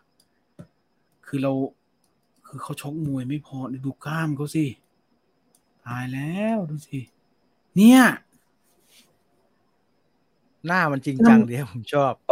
แล้วเวลาเดินนี่ซิกแพคนี่คือแบบโหแน่นอนน้องภูโดยรวมอาจจะมีพี่ต๊อกคนเดียวที่ดูเล่นแล้วแปลกๆนิดนึงพี่ต๊อกเขามาพาร์ทแลนดิ้งก็เป็นพี่ต๊อกแหละจริงพี่ต๊อกนี่ต้องมาแบบแหมเป็น MVP กับพี่เอกธเนศซะหน่อยนะพี่ต๊อกเนี่ยไม่เดี๋ยวมันจะกลายเป็นอะไรแปลกๆเดี๋ยวพี่ต๊อกเอาระเบิดมาสนุกแต่พี่เอกน่ากลัวพี่เอกพี่ทุกเรื่องเลยจริงๆทุกเรื่องพี่แบบไอ้ฉากบนแท็กซี่ก็ดีนะผมชอบจริงแท็กซี่ก็ดีเขาคุยกันเดี๋ยวคุยกันแต่ผมชอบนะผมว่าเจ๋งดีน่าชื่นชมที่เรามีคอนเทนต์ไทยที่เราปล่อยให้ทำถึงขั้นนี้ธรรมดาเดี๋ยวต้องไอสมาคมนู่นเอามานี่แต่นี่คือประเด็นคือมีเสียโบ๊ทมาช่วยด้วยเสียโบ๊ทมาช่วยยืนยันด้วยอย่างเงี้ยคอนเทนต์ที่มีเสียโบ๊ทพูดทำให้อะไรมันการันตีได้มากผมว่าตัดสินใจถูกมากฮะที่ใส่บทสัมภาษณ์เข้าไปด้วยมันทำให้ใช่แต่ไม่รู้มันอาจจะถูกต้องสำหรับคนดูนะฮะแต่ผมว่าผมบอกฝากบอกสตูดิโอนะฮะผมว่าไอตอนท้ายไม่จำเป็นต้องเฉลยก็ได้นะครับคุณจะมาใส่ในโซเชียลมีเดียอะไรทีหลังได้ฮะไม่ต้องเฉลยตรงนั้นหรอกผมว่านะใจผมนะชอบสัมภาษณ์ชอบน้าคนนั้นด้วยน้าที่มีไฝโอ้คนนั้นมาดแกได้คนไหนนึกออกไหมฮะน้าแกตำแหน่งอะไรวะน่าจะเป็นตำแหน่งเซียนมวยหรืออะไรนี่แหละจะมีน้าคนหนึ่งที่แกใส่เสื้อเชิ้ตน้าคนนั้นมาดโคตรได้เลยพอถึงบทสัมภาษณ์น้าคนนั้นแล้วแบบชอบผมชอบแกดูมีมาดดีผมชอบสมิงขาวชอบฟังเสียงแกผมก็ฟังเสียงคุณสมิงขาวฟังแล้วสบายใจดีนี่สนุกดีค่ะไม่ติดครับคุณไปยุอลิซให้ดูทีสิคอนเทนต์มันดีมากไม่น่าเชื่อว่าเมืองไทยทำได้อย่างนี้แล้วน่าเอาใจช่วยขอบคุณมากเลยที่ Netflix เขาทำให้มันมีแบบนี้ได้ ช่วงสัมภาษณ์น่าจะเอาไว้ท้ายแต่สัมภาษณ์ผมว่าเอาไว้แบบนี้ถูกแล้วดีใช่เพราะช่วงสัมภาษณ์มันเอามาช่วยไงผมว่าหลายๆคนเข้ามาช่วยสนับสนุนคอนเทนต์ในการแสดงกลับรู้สึกว่าตอนที่3ช่วงต้นสัมภาษณ์หายแล้วรู้สึกแปลกๆมันหายไปนานนะฮะมันหายไปนานมันอะไรก็ไม่รู้อยู่ลำเยอะไปหน่อยแล้วก็แต่ฉากต่อยมวยทำดีฮะก็คิดว่าต่อยจริงแล้วฮะไม่ได้มีอะไรมากไปกว่านั้นฮะคิดว่าต่อยจริงต่อยมวยทำดีแล้วก็ไอ้นั่นโดนเข็มขัดดูเจ็บมากเลยแล้วฉากต่อยมวยเขาทำให้สอดคล้องใช่ฉากเข็มขัดผมนึกว่ามัลติเวิร์สของอามานพอัศวเทพโคตรเหมือนและเสียงก็เหมือนนาแว่นน่ะผู้กำกับให้สัมภาษณ์ว่าเป็นนักมวยจริงทุกคนง่ายกว่าเอานักแสดงมาเป็นนักมวยดีแล้วฮะดีแล้วเพราะว่าตัวละครหลักก็มีแค่คนเดียวที่ต้องแสดงแล้วฮะก็คือไอ้วิเชียรนี่แหละนอกนั้นก็ตอนดูไม่เข้าใจภาษาเซียนมวยแต่ตามเนื้อเรื่องไปก็สนุกดีผมฝากเผื่อมีใครบอกผ่านไปถึงคนที่วันนี้วันดีนะฮะว่าจบเฮิร์ทไลท์เฮลแล้วให้ไปต่อที่ไก่ให้ทีนะ ผมอยากดูเรื่องไก่ชนนะผมชอบไก่ชนสนุกไก่ชนก็ได้อย่างนี้แหละเดี๋ยวพีต้ามาไม่ต้องเอาเรื่องให้มันมีตีไก่เยอะเอาเป็นเรื่องเซียนเรื่องกระทรวงเกษตรอะไรเงี้ยดีนะครับเชื่อผมอนุรักษ์ไก่ไทยเนี่ยสนุกมีซับซ้อนมีความพยายามหลายอย่างที่ดูน่าสนใจแล้วก็มีภาษามือเหมือนกันครับใช่พระก็ดีฮะพระเครื่องก็ดีแต่ว่าคนทำก็ระวังกระบาลไว้ดีๆนะฮะอันตรายนะครับเงินหมุนเวียนจะเยอะหน่อยนะครับชอบแสงสีในเรื่องครับอย่างกับหนังว่องกาไวในเวทีมวยมันแสงอย่างนั้นจริงนะฮะไม่ใช่เหรอเขียวแดงนั่นเลยเหรอมันสีเยอะฮะมันสีเยอะมันสีเยอะแล้วก็มันแคบกว่าที่คิดฮะแล้วอับมากเลยฮะไม่ชวนอยู่ฮะผมเคยเข้าไปทีนึงมันเปิดแอร์นะเคยจะเข้าไปถ่ายแล้วเพื่อนมันขู่ไว้แต่มันขู่ว่าแพงไว้เขาไม่ได้ขู่ว่าเถื่อนคือบรรยากาศเราเข้าไปซื้อตั๋วตรงที่เซียนเขาดูกันมันไม่ค่อยสะดวกฮะพูดอย่างนี้ดีกว่าแล้วเราก็ต้องไปซื้อตั๋วลิงไซส์นะครับที่ขายฝรั่งคือมันจะมี2ธุรกิจส่วนหนึ่งก็คือขายให้พวกเซียนมวยเนี่ยเข้าไปเล่นกันแล้วก็ไปอยู่ในส่วนที่เป็นอัศจรรย์นั่นแหละแต่ว่าลิงไซส์ที่ฝรั่งไปดูมวยมันจะเป็นอีกราคาเนี่ยแพงมากเลยฮะแพง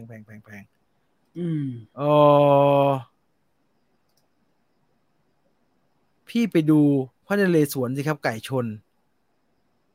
คืออะไรฮะภาค 1ไงผมหงุดหงิดว่าทำไมไม่ขับรถกลับไปคุยกันที่บ้านครับก็ผู้หญิงเขายังไม่เหยียบออกไปไงเขาไม่อยากเขาอยากรู้ไงอันนี้เข้าใจได้นะครับก็เลยเป็นคอนฟลิกต์ที่ทำให้ผู้ชายอันนี้เข้าใจได้นะครับคือเข้าใจได้ทั้ง2ฝ่ายเลยครับว่าเกิดอะไรขึ้นแต่ไอ้เปรตสิ่งนั้นขึ้นไงฮะไอ้เปรตนั้นไม่ควรทำขนาดนั้นครับซึ่งก็เข้าใจได้ครับเพราะว่าถ้าใครมีเพื่อนที่แบบเสียบอลเสียมวยฮะมันเป็นอย่างนี้ฮะมันหงุดหงิดมากครับมันหงุดหงิดมากแล้วอันนี้มันยิ่งกว่าเสียนะฮะมันไม่ใช่แค่เสียในใจมันไม่ใช่แค่เสียมันไม่ใช่แบบว่ากูแทงผิดคู่กูเสียมาอย่าเพิ่งมาตอแยกูเล่นแพ้กูเล่นเสียวันนี้มันยิ่งกว่าเสียนะฮะสิ่งที่ตัวละครเจอแล้วนั้นมันจะหงุดหงิดมากนะครับเพราะว่ามันอาชีพเขานะครับหลายคนใช้อาชีพนี้นะซึ่งน่ากลัวมากเลยอย่ามีอาชีพนี้นะฮะอย่ามีอาชีพเซียนพวกนี้ไม่เอานะฮะคือมันไม่ดีฮะมันไม่ดีทำมาหากินนะครับทำมาหากินแล้วยิ่งมีคอนเทนต์แบบนี้นะแล้วแบบดูบทพูดบทอะไรมันโหดูพี่เอกเวลาแกด่านี่คือมันไม่มีต้องกักเหมือนละครอ่ะมันโคตรน่ากลัวเลยวันเสาร์จะได้สัมภาษณ์สดผู้กำกับกับโปรดิวเซอร์พอดีเลยครับที่แอปฟังใจครับได้ประเด็นถามเพิ่มจากไลฟ์นี้ยินดีครับยินดีครับคุณป๊อปยินดีครับผมฝากถามสักนิดได้ไหม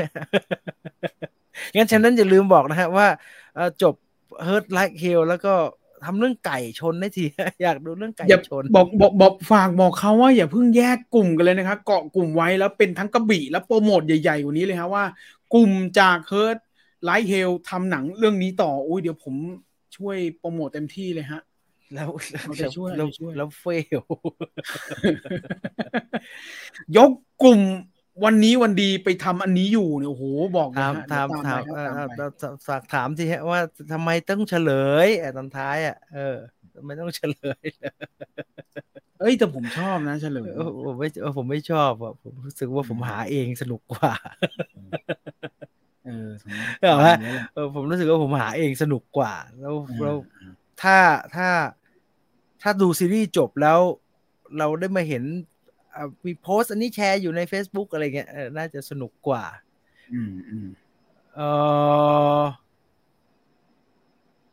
อยากให้เล่าประเด็นครอบครัวเพิ่มอะครับไม่พอเลยฮะสิ่งที่เขาโหครอบครัวใครฮะครอบครัวไหนไอ้ครอบครัววิเชียรพอได้แล้วนะฮะพอถึงช็อตนั้นผมก็รู้สึกว่าขนาดนี้เหรอวะแต่มันก็มีเหตุผลของมันนะไม่พ่อมันควรจะโดนกว่านี้ครับวิเชียรไม่ต่อยมันว่าผมเชียร์มากต่อยมันสักทีพ่อมันเป็นนักมวยมาก่อนนะวะช็อตนั้นกล้ามเชียพ่อมันเป็นกระเลิกกระลังอะไรไม่รู้อะไอ้ช็อตสุดท้ายพ่อกล้ามบึกเชียทำไมมึงเลวอย่างนี้เนี่ย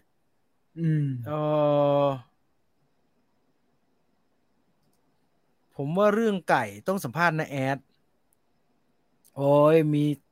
คุณแอนติเอิร์ธครับเข้าไปข้างในวงการนิดหนึ่งฮะมันมีดีเทลครับมันมีดีเทลที่น่าสนใจตอนนี้ต้องจับตาดูเนรมิตหนังฟิล์มกับวันนี้วันดีข่าวจริงของ EP 01ไม่มีอะไรซับซ้อนเท่าซีรีส์ใช่ฮะมันเขาไม่ได้เอาอันนั้นมาทำถูกไหมฮะเขาก็เอาเหตุการณ์มาทำผมเสียดายนิดเดียวผมเสียดายว่าเขาน่าจะเอาเหตุการณ์ที่มันเป็นเหตุการณ์ใหญ่ที่ยิงกันในน้ำมวยโอ้ยมันมีเหตุการณ์ใหญ่เมื่อหลาย10 ปีที่แล้วเราจอมขมังเวท3ครับเอาพวกนั้นมาใช้บ้างก็ดีฮะพวกนั้นมาใช้บ้างก็ดีสรุปเซียนมวยรอดไม่โดนอะไรเลยเอาจริงๆแล้วเราก็สรุปไม่ได้นะครับว่าอันนั้นใครทำนะผมบอกสำหรับคนที่ดูแล้วนะสำหรับที่คนยังไม่ได้ดูน่าจะไม่สปอยอะไรนะแต่ว่าเอาจริงๆแล้วเราก็ไม่ได้รู้ทั้งหมดนะฮะว่าตัวละครนั้นไปทำอะไรมาบ้างนะแม้กระทั่งอันแรกงั้นดังนั้นแล้วเราก็สรุปไม่ได้นะครับว่าอันนั้นใครทำนะ2-3 อันที่เกิดในหนังนะบอกแบบนี้เพราะว่าซึ่งผมบอกแล้วผมชอบให้มันเป็นแบบนี้ใช่อย่างเงี้ยดีสนามมวยปาระเบิดใช่ครับยิงกันในสนามครับที่ในเรื่องชัยยาที่มีฉากยิงกันในสนามมันมาจากของจริงครับรู้สึกจะเป็นยิงรู้สึกเดี๋ยวขอเช็คนะรู้สึกจะเป็นยิงโง่5 พลังนะฮะถ้าจะไม่ผิดนะต้องไปฟัง Story Finder ที่พี่ต่อเล่านะฮะโอ้โหนี่ไงพาดหัวข่าวไทยรัฐนี่ไงฮะสาดกระสุนถล่มในสนามมวย2 ศพยิงโง่5 พลังดิ้นพลาดข้างเวทีโอ้เขาพาดหัวข่าวกันขนาดนี้เลยครับมันเป็นอันนี้ในสนามมวยฮะในสนามมวยแล้วมีระเบิดกันนะฮะคิดว่าพี่ต่อดูจะอินไหมพี่ต่อก็น่าจะชอบนะฮะมันสนุกจนมันสนุกนะครับอยากฟังพี่ต่อพูดเรื่องมวยเนี่ยใน Story Finder Special มีนะฮะใครเป็น membership จะได้ฟังนะฮะโอ้โหดูเฮิร์ทไลท์เฮลจบแล้วไปฟังอันนั้นนะฮะโอ้มันหยดติ๋งเลยครับโคตรมันเลยผมไม่ทันเคสระเบิดในสนามมวยเดี๋ยวย้อนกลับไปดูชัยยาเลยครับชัยยาหลังๆมันก็มีที่เป็นเลอะๆไปนิดนึงนะฮะที่พระเอกเอาอีดาบมาเคนชิโร่แต่สนุกดีมันดูความเป็นพี่โขมดีฮะแกชอบทำอะไรแบบนั้นนี่คุณป๊อปบอกแล้วคุณป๊อปบอกว่าวันนี้วันดีเป็นสตูดิโอทำรายการต่างๆรายการเชิงสารคดีสัมภาษณ์ครับเห็นว่าเป็นพวกทำเรื่องจริงป่ะ ไอ้อันนั้นมันอีกอันหนึ่งไม่ใช่เหรอมันเขาก็จับแตกหลายบริษัทเนาะแต่ได้ยินเหมือนแว่วๆว่าเหมือนไปดองกับพวกทำเรื่องจริงอ่ะอ๋อก็ไม่แน่นะมีคอนเนคชั่นใช่ไหมเข้าไปลึกถึงขนาดนี้ฉากคุณกรรมการหดหู่ครับฟังแล้วครับสนุกมาก ใช่ครับทีมงานเรื่องจริงผ่านจอทีมงานเรื่องจริงผ่านจอดีครับดีน่าสนใจดีอ่ะมีอะไรอีกไหมไม่มีแล้วครับพรุ่งนี้ก็เจอกันพร้อมหน้าพร้อมตานะครับ3 คนก็อลิสก็มาด้วยก็รอติดตามครับหมดเท่านี้นะครับขณะนี้เวลา 23:01 นาทีนะครับเราอยู่กันมา1 ชั่วโมง 50 นาทีกับ Viewfinder Radio ในค่ำคืนนี้ขอบคุณทุกคนที่ติดตามเอารับชมรายการนะครับแล้วก็มีคอนเทนต์อะไรใหม่ๆมาก็ฝากช่วยกันดูช่วยกันแชร์ด้วยกันละกันนะครับสำหรับวันนี้หมดเวลาแล้วกับ Viewfinder Radio นะครับพรุ่งนี้เจอกันในรายการ Viewfinder ลาไปก่อนนะครับนอนหลับฝันดีราตรีสวัสดิ์ทุกคนสวัสดีครับสวัสดีครับ